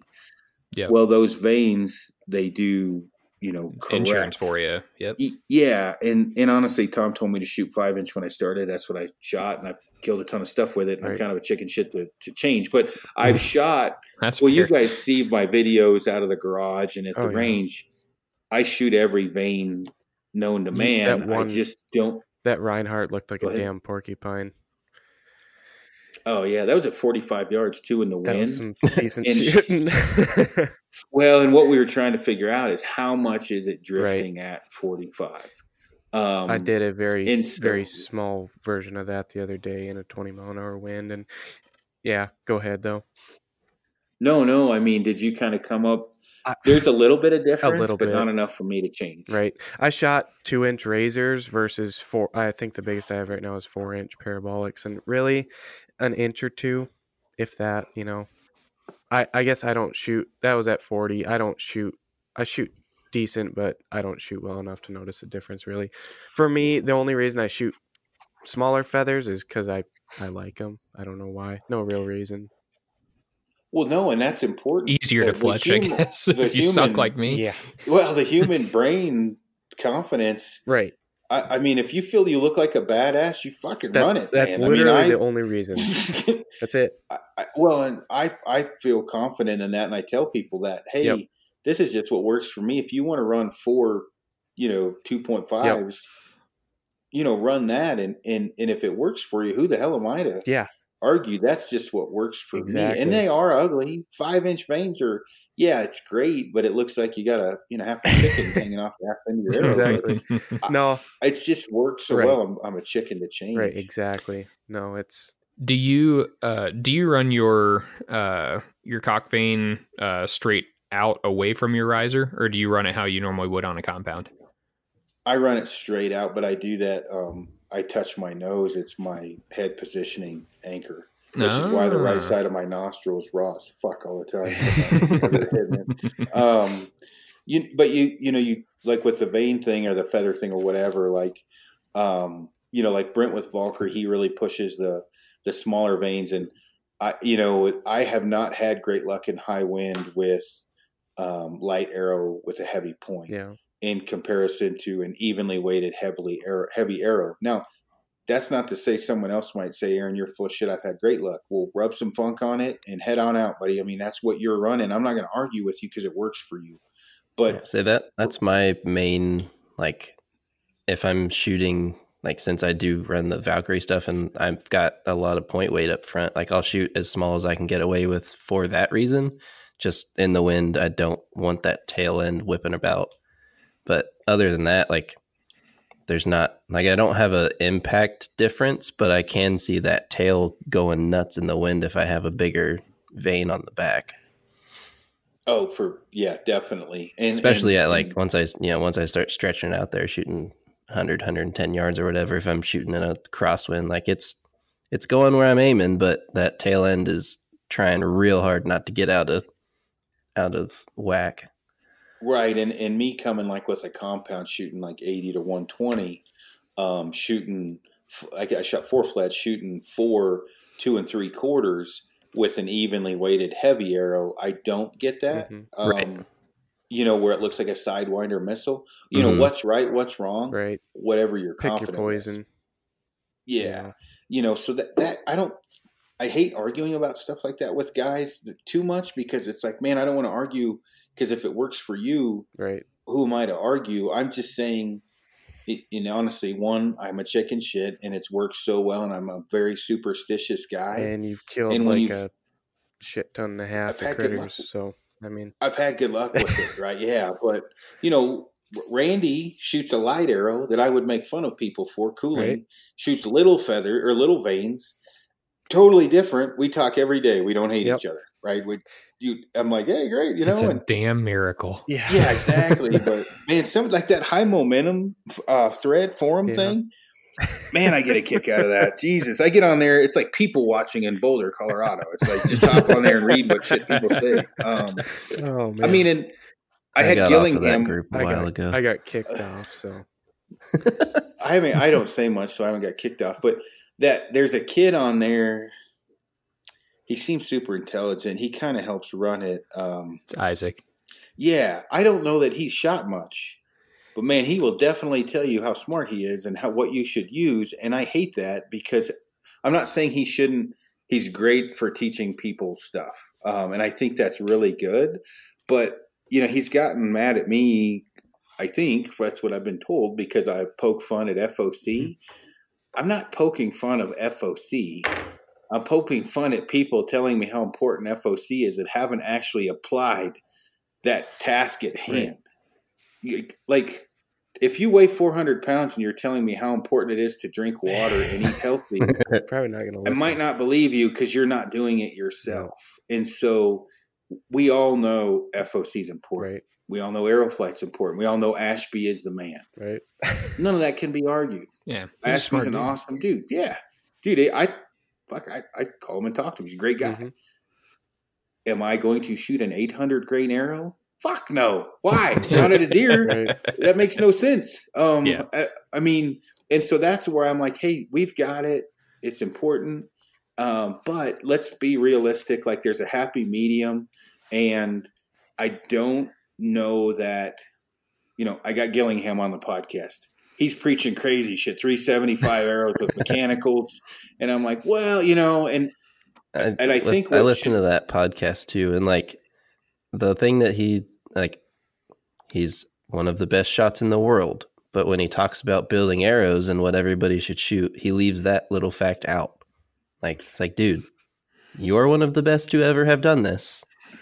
You're going to hit your spot. Like, he's got a 33-inch draw too. So that too. So the fact, FOC is not really attainable for him unless he makes special arrows. Yeah. Well, and I think what should be taken from this is, listen to Tim. Accuracy is important. Oh, yes. For you might want to forget all that other shit, but accuracy is important. That much. If you hit your spot, it doesn't matter what you're shooting. Right. So take that in. Okay. Now go to Ashby. Mm-hmm. Front of center is important. Components are important. Aeroflight is key. Okay, take that from him. Go to your buddy who's laid down a ton of animals. What's working for him? Mm-hmm. Okay, now you've got all these ingredients. You got a system. Bake your own cake. Yep. Yeah. Figure out what you want. What I think a lot of people do with the Ashby stuff is they blow by the first two penetration factors, which is Aeroflight and structural integrity. Actually, I think it's structural integrity then Aeroflight. But like, if you don't have either of those, nothing else matters. You can be shooting a 900 grain arrow, but if it's flying like dog shit and it's gonna break, then it doesn't matter at all. But if you're shooting, I would take a structurally sound, good flying mid-weight. When I say mid-weight, I mean like 450 to 500 grain arrow that like meets those first two over a much heavier arrow with high FOC that has a higher probability of breaking. And I think if people can focus more on how can I build an arrow that won't break versus how can I build an arrow that's going to have 28 to 30% front of center, they'd have more success, probably. Yeah, no, I agree 100%. You couldn't have stated that better. Another dollar in AJ's jar. Yeah. I'm gonna say no, because that one he doesn't get any money for. I don't know where I picked that shit up from, but I've done it for years. It's like your trademark. So I guess, but all that stuff is true. So if you get somebody, let's say that's a 28-inch draw, 70 pounds. Hey man, I'm going elk hunting. What should I shoot? And I'll be like, man, you probably want to hit that 475. Plus range, you're probably only going to be around 260, 65 feet per second. I'd probably put a 50 grain brass insert in there, get at least 50. If you want to go super crazy, you might drop down to the 250 feet per second. Don't worry about speed too much. Kind of find a happy medium. And then they're going to say, should I shoot a mechanical? I'm going to come back and say, I've shot a pile of elk with a mechanical, but there's downfalls to them, and I was shooting 80 to 90 pounds. You don't need to necessarily shoot a mechanical because the two reasons are shitty tuning. That's why God invented them. And a wider wound channel. Well, with a slower bow, you can shoot a relatively wide fixed blade. And you still could shoot a mechanical. I shot mechanicals for years. If I shot a compound now, I'd still be shooting both in my quiver. Which is why they have their uses. It's just you got to know when to not use them. I think the part that most people don't realize. Yeah, or shoot a bow that, in my case, where it wouldn't, I could have put a pitchfork on the front and it would have went through. But not everybody's going to shoot 80, 90 pounds, and not everybody has a 33-inch draw length of Tim Gillingham. So don't fucking do what I'm doing if you're shooting 65 pounds. It's not the same thing. Yeah. You've got to cater it to what your specific setup is, or animal, like you said. Yeah. Speaking of high draw weights, you said you shot like 85, 90 pounds on compound. Where did you start when you switched to a trad bow, and what are you shooting now? Oh, I think I started at 40 something, maybe 45 is probably where I started. And I think I went to like 48 pretty quickly. And then I'm kind of a wiener, man. I shoot 55 at 28, so I shoot 59 pounds, 58 pounds. Yeah. And it's weird. I go 2 pounds over that and I start to suck. I go under it and I just feel weird. So pretty much 58, 59 pounds. And the thing is the first year I killed, I can't remember, maybe like 14 or 15. It was a bunch of different animals, enough to that. I was like 48 pounds. Yeah. And man, I was zipping through everything. And then I look back and think, Jesus, there were so many animals I didn't pass through with a compound and a mechanical. Right. And I started doing testing of penetration with a hide and a scale, a weight scale. And then you push down and it's 40, 50, 60 pounds to open up a mechanical. It's like 5 for a fixed blade or something, I was like, Jesus. Yeah. High mechanical advantage is definitely going to have its advantage there. Especially when they're good and sharp. Mm-hmm. Oh, yeah. I know that was a humbling moment for me because I'm not exactly the epitome of fitness, but I'm a fairly strong guy. I've got decent shoulders on me, and pulling 70, 75 pounds on a compound wasn't a real big deal for me. And I was like, oh, I'll be fine. I'll buy a 50-pound recurve to start. Nope, that didn't work out. Had to swap that out for some 40. I think they ended up being like 43 at my draw length pound limbs, and it helped. And I probably initially had some poor form issues with that. I will say though, I am a proponent of guys that are shooting trad bows trying to shoot heavier than what they're currently shooting, because when I started shooting 45 to that 43 to 45 pound range consistently, and I would pick up like a 55 pound bow. I think we had like a 55 pound bow there at work. It was a long bow actually. and I shot that way more accurately, and it's because it wasn't as easy to pluck the string, because that thing, it wanted to go, and I had way more tension on the back end, and I liked it. And now my backwoods is, I think it's peaks at 50. I don't know if I can say this. I'm going to say it anyway. My backwoods peaks at 54, and I hold at 52, and I shoot it fine.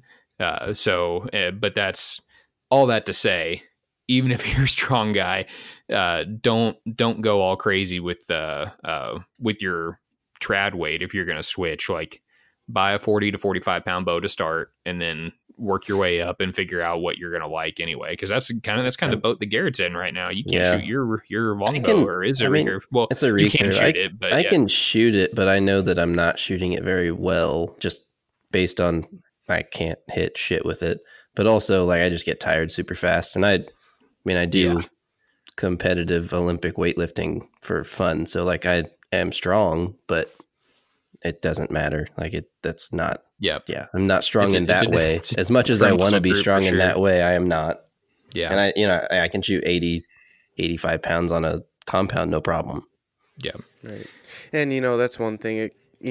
Starting out at a lighter poundage is always best, and then, like, once you get, it's a different, especially when you actually know how to draw a bow correctly, like, taking Tom's course or whatever, drawing with bone on bone structure, all that fun jazz. It's a totally different discussion, but learning how to draw a bow correctly in the first place, man, it helps out a lot. It, takes a strain off the muscles and puts it, on the bone structure. And, if you get started out on the right foot, it's, you'll bump up in weight pretty quickly. But, I like Brent's, I'm pretty sure he might have shared it. I'm sure he shared it a couple times, but I think the one I listened to it on was on Gritty Bowman. I think Aaron was in that episode where Brent talks about he was going elk hunting, and I think he brought like a 40-pound bow with him. It was like a state minimum. It was really low, and he had a decent sized bull walk out in front of him, and he was like, for the first time ever, I was like, oh my God, I'm undergunned. Like, I don't have enough. I don't have enough bow. And he was shooting his Valkyries, and it just like blew right through it. And that goes to show you what a well-built, fairly heavy, high mechanical advantage broadhead or entire arrow setup with a good broadhead on the front end can do for you. I mean, if you can blow through an elk, on a well-placed shot with a 40-pound recurve, then you should be able to do it with just about anything. Right. And I mean, it can certainly be done with a 40-pounder. And I actually did hunt with a 42-pounder for the first couple weeks of the season last year. Just messing around with it, but right now I think I'm at, I have a pile of bows, but most of them are around that 50-pound mark, 47 to 50. Mm-hmm. It's just where I've been most comfortable lately. And then, actually, today was new bow day for me. Yeah, you need to pick one, dude. Just pick one. I know, Aaron. Like 15. I'm down to like 7 now. Think of it as don't women. Believe you. I don't believe it's you. It's awesome to have a bunch. Yeah, but most of them are a pain in the ass. But one of them is going to be the right one. Well, see, dude, you need to sell them all and just buy an ultimate. Is what you need to do. A Bob Lee ultimate. Yeah, I know. I shot that one the other day, and it was pretty impressive. What are you shooting, Aaron? If you don't mind us asking, I don't know if that's No. I shoot a Black Widow, and I would say, I hate to say this out loud, the only other bow I would shoot is a Bob Lee. I shot. Go ahead. No, go ahead. I was just gonna say I shot a PSA and a ultimate back to back, and they were both amazing. Did that on Saturday. Jake Downs and I did a big bow test. We tried a bunch of them, and Jake took my Bob Lee because he liked it so much, and I liked the Widow. And honestly, I've shot a Wingard, and Trent's a great guy, and his bows are great. That Widow, and here's the thing is I think that. The two companies have been in business forever. Right? Yeah. And the you can't be denied. Obviously, they're both extremely durable. They're both great bows. I just shot the Widow a little bit better, and I had shot so much with it, and I have such a good relationship with Toby and Miles and Roger. All of those things combined, and the fact that I can drop bombs at 50 yards with a recurve with the Widow, it's pretty hard for me to switch. I would just encourage guys to, I mean, I hate to narrow it down to a couple bows or whatever, but I mean, those two bows are definitely bows that should be at the top of your list. Wingard is another great one. There's pros and cons to both. The stable lock system is pretty badass with Bob Lee's. It's amazing. But I like the limbs on the back of the bow for many different reasons on the Widow. As far as speed, it was pretty much inconsequential. Basically the same speed. I like the draw cycle of the Widow myself, but the draw cycle is good on a Lee as well. I honestly, what you just said you should sell all those and order your dream bow with 2 backup sets of limbs and stop fucking around, because I guarantee you will shoot one. It's just difficult to do. It is. And see, my thing is I like pretty bows, and I like looking at them and I like shooting them. And I don't know, it can be an addiction in itself, but no, I'm getting to the point where it's like, okay, this is getting ridiculous. This is expensive. We could have told you that before you ordered 4 new bows in the last 3 months. Oh no, it's only been 2, and that was like 8 months ago. So they're just coming in now. So no, but you have at least got 4 bows since we have been on this podcast. 3, yeah, 3 or 4. 3 and a rider. That's true. Minimum. Lay it out, man. What have you got? Okay, so just today I actually got a Big Stick Assassin from Bob Smith. That one's 62-inch. I'm a longbow guy, by the way, but next year I am going to stick actually with 2 recurves, a primary and a backup, but or that's a plan anyway. But just got that 54-pound.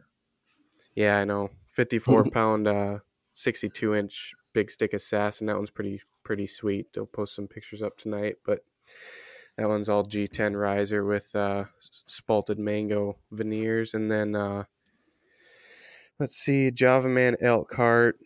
That one's a really nice bow. That was my first short longbow, 58-inch, and that one shoots like a dream. I'm pretty blown away by that one. And then let's see what else I got. I got that Little Crow Merlin. That's actually a Minnesota Boyer. That one is probably my favorite. That one's 62-inch, 49 pounds at my draw. And then what else do I got? You bought a Centaur. Oh yeah, the Centaur. Yep, 60-inch Centaur. That one I fought the grip a little bit on. That was actually a used bow. That was from Drew over at Selway.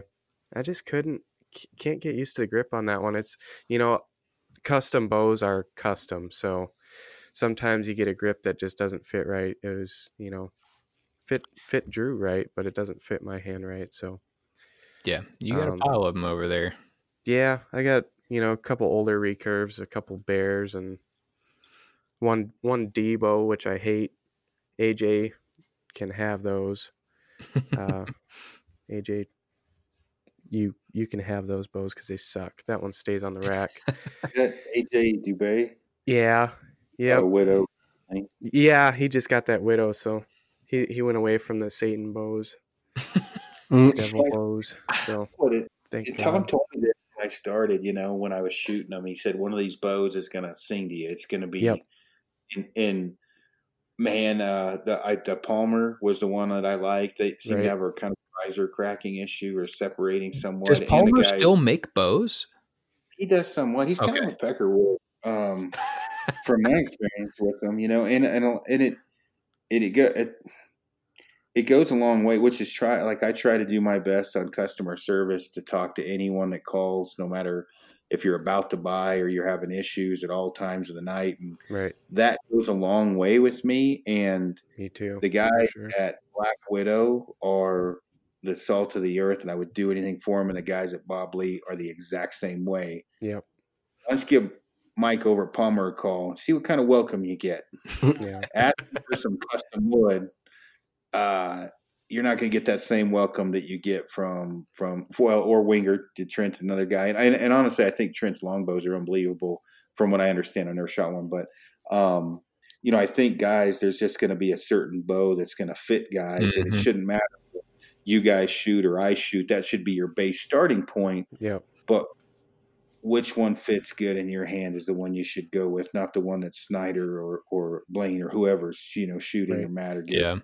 And you know what, Aaron? That's really tough for me because, man, seeing other guys shoot a bow, they get a new bow and it's like, okay, that's pretty sweet. And that's my problem is I want to try them all. So, like I see you, with that Wangard you had or the one Matt Zernzak from the Push has, and it's like, man, that thing is sweet. And then I see your Black Widow, and I see whoever shooting a Bob Lee, and it's like, man. Yeah, I don't know. It's have you ever watched Fraggle Rock? I'm old, so you guys probably never even heard of it. What was that again? Fraggle Rock? I don't think so. Fraggle Rock? So Fraggle Rock. Oh God. No. Okay. You guys need to look up Wembley. Blaine, that's you with bows. You're Wembley. All right. We're gonna put that. We're gonna put that in the show notes so people can look it up. I'll take it. I just helped with a guy, the Brady. I don't know how to pronounce his name. Redderith. I called him Wembley because he couldn't make up his mind out of pack. He about drove me crazy. I said, "Dude, you're like Wembley off Fraggle Rock." They never heard of it either. They had to look it up, and then I got a bunch of his wife laughing at him because she calls him Wembley now. But one of the things too, not to get off subject of bows, but the clicker. I wanted to talk about how I silence that clicker. Yep, I was going to circle back around to that. So the clicker obviously clicks, and it's extremely loud. I shoot a Cricket clicker, but there's a Cricket and a there's a clickety click. Clickety click. Like that. Yeah, yep. Original name, right? Clickety clicker and Cricket. So when I don't worry about silencing that thing when I practice. Doesn't really matter to me. But hunting, you can make it to where it's not even audible. It's just a feel. I don't do that. There is a slight click, but first you want to take all the shit that comes with it and pretty much get rid of everything but the little bell that's hooked to the beads. Okay, save that bell. Throw away everything else except obviously the clicker and the base. And then I take a cocking cord. I hate to use the C word, but for the crossbow cocking cord. And I use that for my clicker cord. And then what I do is I put the bell on it, and then I crimp it back on, and I burn the end of the cocking cord into the end of the bell, and then I pull that through. So now that's hooked to my blade. Yep. And then go ahead. Oh, I was going to say that protects that cord from getting cut on that, I don't know what you call it, that metal piece that. Yep. The blade. Yep. Call it the blade. Yep. So now you have to worry there's going to be some movement, and I'm overly anal about this, with the bell in the blade. So I glue with either 30-06 or AAE, the black glue or whatever. I glue the bell into the blade so it can't move. Now that I've done that, I have a tool that looks like a pencil that checks pressure for when I worked on doors for the back check of door closures. And the clickers can change from 2 to 5 or 6 pounds of pressure to make them click. Oh, wow. And I want all mine to fire at 2. And this is also the way that you quiet it down. So I start to flex it, and I start bending the crap out of it back and forth. You can bend it to where it'll never click again, and you got to get a hammer and beat the shit out of it with a screwdriver to get it in it. But I flex it, and I get it super weak because I want it to click at 2 pounds because you're adding 2 pounds of bow weight, or otherwise, 6 if it can be a pain to get through that clicker otherwise. Oh, you'll shake like a cat shit and choke. Yep, it's bad. Yep. Miserable. Make you want to I just got a clicker to put on my recurve, so this is all super helpful. Yeah. So flex that thing a bunch back and forth, and then get it to where it clicks quietly and also clicks easily. And then I take Leukotape or vet wrap, and I wrap it around a couple times, and I'll start with a little bit more than I need. I'll flex it, check it. I'll unwrap it, flex it, and then I'll get it to where it's just enough noise that I can hear it, but it's not this metallic click. It's more of a thud. Yep. And so it's not, and believe me when I tell you this, it's not as alarming to animals hearing a little thud compared to a click, which says get the fuck out of here, right? So I want a stick broke, not a metal click just happened. A human must be here. Yep. So I get that, and then I take Velcro sticky tape, and I put Velcro sticky tape on the metal base all the way down it, and that's so the blade doesn't slap against it, and that's it. And then it's ready to hunt. And I'll make 4 or 5 or 6 of those in January, and that covers my backup sets of limbs if they wear out, my emergency kit. Now, what you want to do as well is I keep an emergency kit in my backpacking survival kit thingy dingy, and what it is it's alcohol wipes, it's Gorilla Tape that I've pre-cut in case I need to re-stick my clicker back on. You can also just keep a backup clicker. There's different ways to do it, but I mark on my limb with silver Sharpie to trace around where my clicker went. The alcohol wipe is because it leaves a godforsaken, sticky, gooey shit resin that is horrible to get off. So you got to rub your thumb on it a bunch, and then I wipe it clean with the alcohol when I glue it back on. Yep. See, I haven't tried that Gorilla Tape. Somebody just told me about that, that you had suggested that to them, and I'm going to have to try that stuff because this double-sided foamy shit that's on there originally does not work that well. It doesn't work in the rain, I can tell you that right now. I ripped 3 of them off on my bear hunt. I was ready to kill them. Yep. Yeah, it's not good. Well, God, we had a 2-hour podcast on arrow building. I feel like we could do a 2-hour podcast on clicker building. You could.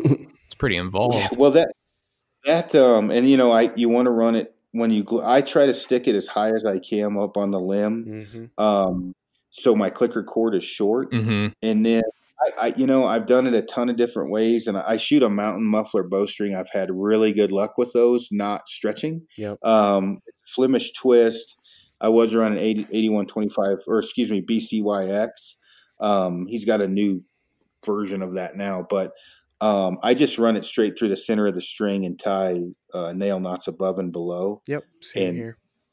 That's all I have to worry about, and I don't have to worry about twisting and untwisting because the string doesn't untwist. And then that mountain muffler, I'm just a firm believer that quiets any bow down the way he builds that string. I mean, it's unique.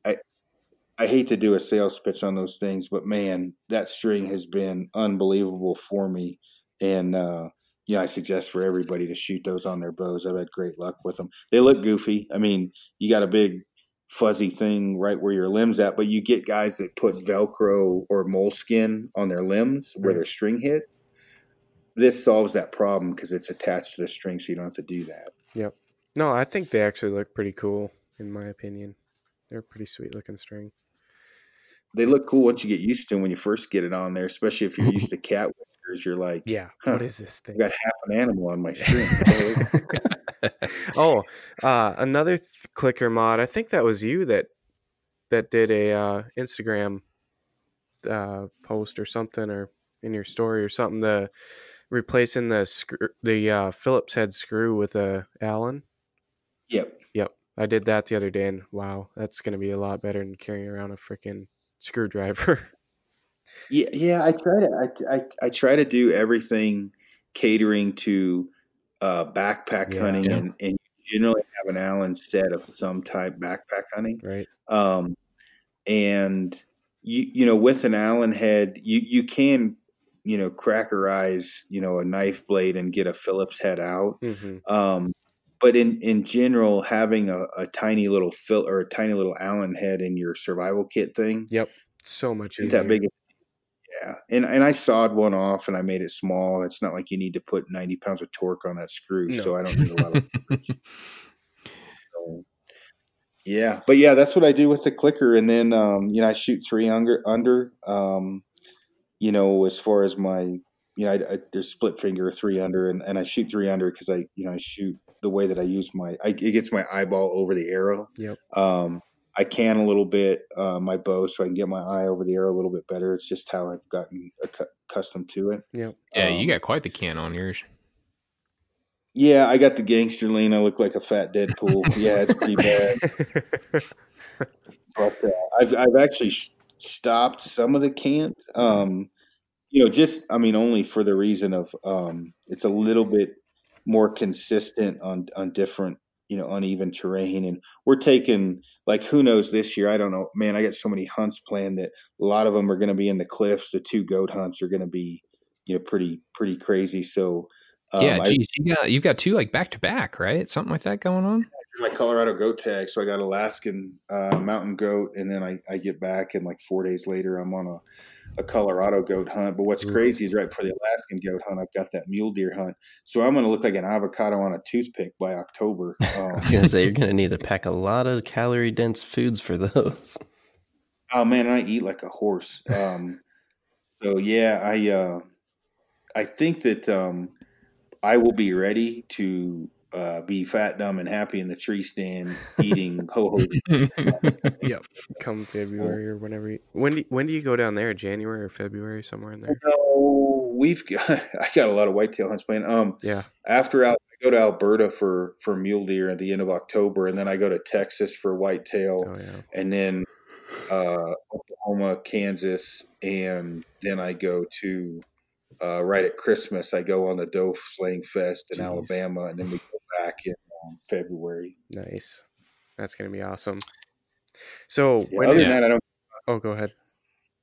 No, I was being a smartass. Go ahead. I was going to be a smartass. And pro tip for once, I know we even mentioned this with Jake, but pro tip for young kids: if you are good at construction to the point where the company will let you take long vacations or just partial leave of absence kind of things. This is another benefit to working in the construction field, because you can just be like, yeah, I'm going to go hunt for 2 months and I'll talk to you guys when I get back.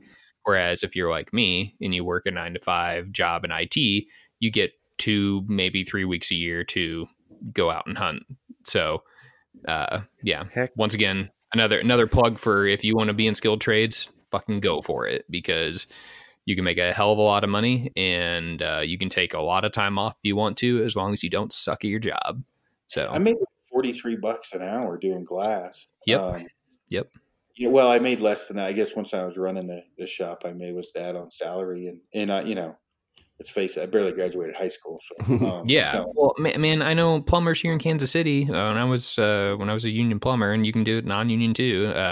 They were making 52 plus benefits, plus the like $10 an hour they're putting into your retirement and all your free health care and like all this crazy stuff. So yeah, if you're a young man or woman and you want to take a lot of time to hunt and don't want to waste your prime athletic years, when you could be in college out hunting, I would highly encourage you to look into a skill trade. Yeah, you know what? As you bring that up, let's talk about one other thing when you're talking about that. The amount of people that welcome to the podcast, Aaron, where rabbit holes just happen out of nowhere. The amount of people that message me of how do I get in the industry? Hunt a lot. Yeah, well, that's what I'm going to be leading up to is get a job where you can hunt a lot. Yeah, well, are you getting in the industry? So here's the thing: are you wanting to get in the industry or the outdoors? If you're wanting to get into the industry, I'm probably the wrong guy to talk to. I'm antisocial. I cuss too much. I'm not a poster child for the industry person. I wanted to be in the wilderness as much as humanly possible. That was my only goal. The industry part ended up being a byproduct of it. But if you're wanting to get in the industry, don't ask me because I don't know. But I would say, if you want to get in the outdoors or the outdoor industry or however you want to look at it, if you want to be in the outdoors as much as humanly possible, or you're trying to get free gear or whatever, have the industry come to you. If you make a name for yourself by being an amazing hunter, a survival expert, a target archer, you get to where you're crushing it so hard at something that people want to come to you for your advice, your expertise. for design, for whatever it may be, or they just want you wearing their stuff because you're doing good in the field and give your feedback.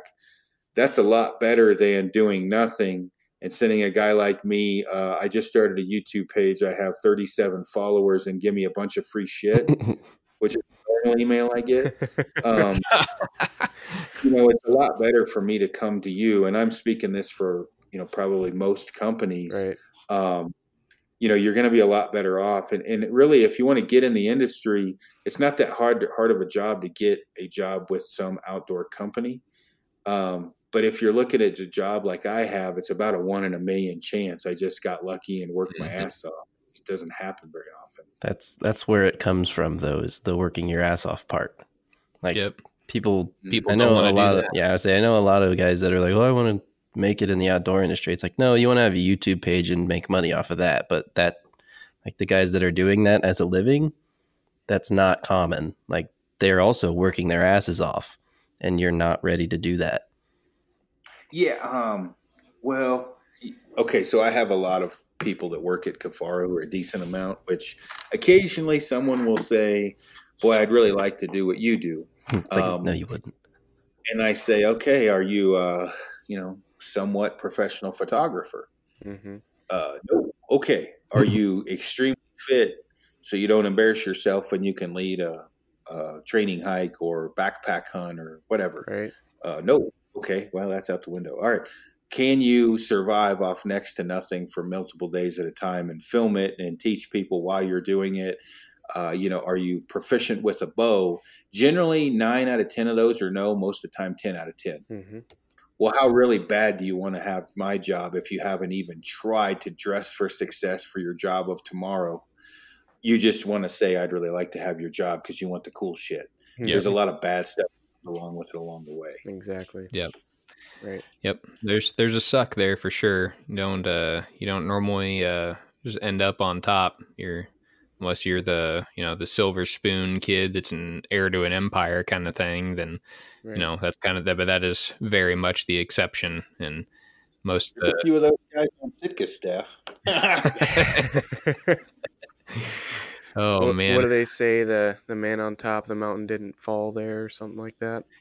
I don't know. That's deep thoughts from a shallow mind right there. I've never heard of that one. Yeah, I heard that one the other day. I don't know who said it, but I'm gonna take a small poke at the First Light guys too. Love you, Garrett, but hey. I know it's the guy that's like the director of the, like, I think he might be the person who basically chooses who gets to be on First Light's pro staff. Is the guy that's he's one of the guys that is promoting the hell out of this new Annihilator broadhead. That the bladeless wonder, I like to refer to it as, even though it has blades on it. I don't know. It doesn't look like an awful broadhead. I think people have already done it. I don't think it's revolutionary by any means. I'll give it a shot. Like I'll order some and shoot them and see how they do. But their whole marketing going into this has been a total dumpster fire, if you ask me. Oh, is that the one that kind of cups that says I'm going to slow down penetration if you have yes, that one right there. Yeah, it's all. Yeah, I saw that. As Brian put it, our buddy Brian said, it's a VPA with wings. Is basically all it is. I thought it was a small game head when I first glanced at it, or like a turkey head to stop penetration. Right. Mm-hmm. It's like a stumper thumper. Yeah, which, I mean, whatever, right? If you want to come out with something new, it's just like come out with something new that might work better than what's not on the market. Yeah, I mean, maybe it'll be fine. When I look at the mechanical advantage of it, I don't think it's going to do well. And maybe it's durable. I mean, that's looking at the design. I'm like, probably a durable head, I guess. But I mean, it's hard to really, find a head out there that, at least a decently built head that isn't going to, break with at least a little bit of torture. So I don't know. We'll see. But the whole marketing leading up to that thing, I was just quite interesting. I even reached out to him, asked if they want to come on, talk about it, and they were like, oh, I don't know, maybe. So we'll see. If they do, I'm going to tell them that their marketing is interesting, to say the least. I've never seen the hashtag Pound Town on a broadhead before. That's a porn. That's a freaking porn. I was like, I don't want to search this Never hashtag. seen that there. Never seen That's that like on a broadhead. Googling doinker. You're going to see a dildo. You Google doinker. Like Google doinker in Pound Town and see what pops up. It won't be archery. I can promise you that. Jeez. Oh Lord. Oh man. Well, Aaron, do you have any other parting words of wisdom? I know we've kept you here for a minute, and we every time we're like, we're gonna make this is gonna be a shorter episode. We're gonna do a shorter episode, and then 2 hours later, we're like, damn it, we did it again. Yeah, definitely. That's not going to happen with me. I mean, with this kind of stuff, especially. You guys have been super cool. I mean, you're easy to talk to, and it's very relatable. So, yeah, I wouldn't count on us ever talking anything short unless it was about Pound Town. We'll try and keep that conversation kind of short. That's so bad now. So bad. Aaron Snyder. You got to wonder what. Yeah, you got to wonder what that guy was thinking. If he was like me and just has a sick sense of humor, or if it's one of those guys like from Patagonia, or completely oblivious, not non-hunting community that thought it was just a great idea. Man, I just Googled Pound Town. It's not good. No, don't do that. Yeah, kid. I'm gonna have some kind of fucked up virus on my computer. It's I guess that's my parting word. Sorry, kids. Oh no. don't Google Pound Town. Oh man. I really appreciate you guys having. Man. No, anytime. I know when Blaine was like, "Hey, Aaron, like talk to us about the podcast." I was like, Aaron Snyder listened to our podcast once. That's very cool. So no, I really listened to the one with you and Jake to see if he could actually remember what the hell he even hunted. Yeah, Jesus said you need to write shit down. That was it. Dude, that dude's he's a freaking killer. Oh, he's insane. He's right there up there with you, man. So he came and shot in this tournament with me. And about 4 targets into it, he was worried how you do. And I'm like, dude, you have a legitimate shot at beating me at this tournament. Right? And he's like, what do you mean? I'm like, everything's close. And he's like, what? And I'm like, dude, I suck between 16 and 22 yards. This is not because he's been seeing me shoot 40 like, oh my God, I'm never going to beat him. I'm like, dude, believe me, this is not my type of tournament. This is not good for me. So I beat him by 2 the first round. He beat me, and I knew we were close. He beat me by 2 the second round, and we got in a shoot-off. And what was funny, it's like a 48-yard unknown target, and I shot, and I was about 8 inches low, and I'm like, and I wanted him to win. Like I knew it'd be a confidence builder, so I'm like, dude, it's far. I can't tell him the yardage, but I'm like, he knows my point on's 40, and I'm low, and I'm like, dude, it's out there. He just grips it and rims it. I don't even know if he had his eyes open. And he beat me. I was like, Jesus, dude. I was like, how high did you hold your point? He goes, dude, I don't know. I just flung an arrow down there. Well, then, which was super cool because he won a Kafaru pack. Like I needed that. Right. And then, but I tell you what was most impressive. The next morning, he wanted to go do cardio. Yep. And I'm like, hey, dude, you finished within a couple 100 yards of me. Consider it a victory. Like I train here, and this is kind of my home turf, my jam. And dude, that guy, that was more impressive than the tournament. He stayed with me for probably half, 3/4 of the way. Nice. I thought he was going to pass out. I could hear him wheezing and shit. I'm like, this motherfucker's harder than woodpecker lips. Like he's not going to quit. And then I ended up beating him by, I don't know, whatever it was, 100 yards maybe to the top. Mm-hmm. And he's like, man, you kicked my ass. And I'm like, dude, do you know how many people I've beaten up this hill? Like, dude, you just came from freaking Nebraska. Yeah. And you basically stayed with me the whole time. I'm like, you're not going to have any problem keeping up. That dude, he's just mentally tough. Yeah. I mean, he's just a tough dude. When I moved to Colorado, I moved from San Antonio to the Denver area. And I remember my first PT test at altitude, and I was like, oh God, got about a mile and a quarter into that 2-mile run. And, trying to keep on pace with what I was normally running. I think it was like low 13s or something like that. And I was dead. Like a mile and a half into it, I almost passed out. I didn't finish the test because I wasn't ready to be sucking air like that early in. I just kept trying to push and I just pooped out. Couldn't do it. It was rough. So yeah, you guys up there at altitude are a different kind of animal. That's certainly not something I'm used to. I think he's just genetically built that way because it's about a mile and you gain 1,000 feet. Oh, God, nice. You know, we usually do it truck in 18 and 19 minutes, and I didn't go slow that morning. We did it in just at 19 minutes, and that's a fast pace with 45 pounds, and he stayed basically with me the whole way, which says something about what kind of a man he is. I mean, he obviously is mentally got it to where he's not going to give up, which I'm glad because we're going on a bunch of hunts together, and I like him anyway. So now I'm like excited, like shit, this dude's a fucking right. You know, yeah. It's always it's hard to find a hunting partner that's you know, on the same playing field, you know, level playing field. That's a tough one, you know. My hunting buddy's a goddamn billy goat, and he tries to kill me every time. Yeah. Oh shit! Yeah, that's funny. That's a podcast that I did with Brian Cole. That was pretty funny about the hunting partner podcast. That was a good one. I've listened to that one a few times.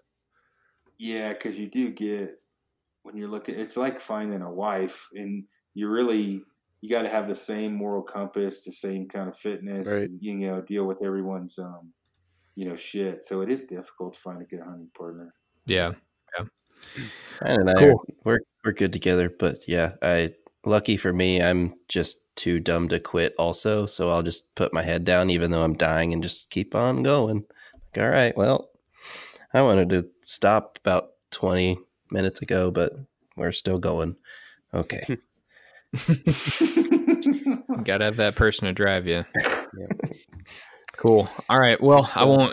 It's getting late, so I won't keep you anymore, Aaron. But once again, I really appreciate you coming and hanging out with us, and I'm sure we'll talk again soon. Especially you need to go kill some more stuff like that's news to you, and then come back on and tell us about it. You just today you just released the not fuzzy pants. My God, puffy pants. Puffy pants. There we go. Eastern guys. Dang it. But that's like the holy grail of clothing out there, and you don't hunting apparel and you don't even know it. Don't take that. Yeah, we did, and you look like MC Hammer in them, but that you won't die. Well, I know you've probably been testing them already. Well, I know you have. I think I saw a picture on your Instagram story a while back, but interested to see get your feedback on customers from that, and we'll have you back on. Maybe talk a little more gear oriented stuff next time. I'll make you talk about Kifaru, even though you said I don't want to talk about my company because I don't want to promote it. I'm going to make you promote it next time. Not that you really need to. We're all already on board. Yeah, we already have all that stuff. But I want to pick your brain more on gear stuff because I am not a Western hunter and therefore don't have a ton of knowledge on gear. Luckily, I've got two co-hosts that know a decent amount about it. But I figured if I'm going to get some advice, I'd like to get it from the horse's mouth per se. So we'll have you back on soon for sure if you want to come hang out again. Yeah, no, I definitely. I just did it again. AJ's getting $1, but yeah, I definitely come on again. Anytime. It's good. Let me know. Cool. All right, Blaine, Garrett, anything else? Do we forget anything? Oh, there's endless hours. Yeah, I could talk for plenty more, but well, fine, I guess. All right, cool. Well, thanks everyone for tuning in, hanging out, and check out. I think next week is going to be we're going to have a conversation with Garrett Schlief and Todd from Grizzly Stick. I think they're going to be hanging out with us here pretty soon, and we're going to chat with them, talk about some new stuff they've got coming out. So once again, thanks for hanging out, and until next time, stay lethal, and don't forget the olive oil.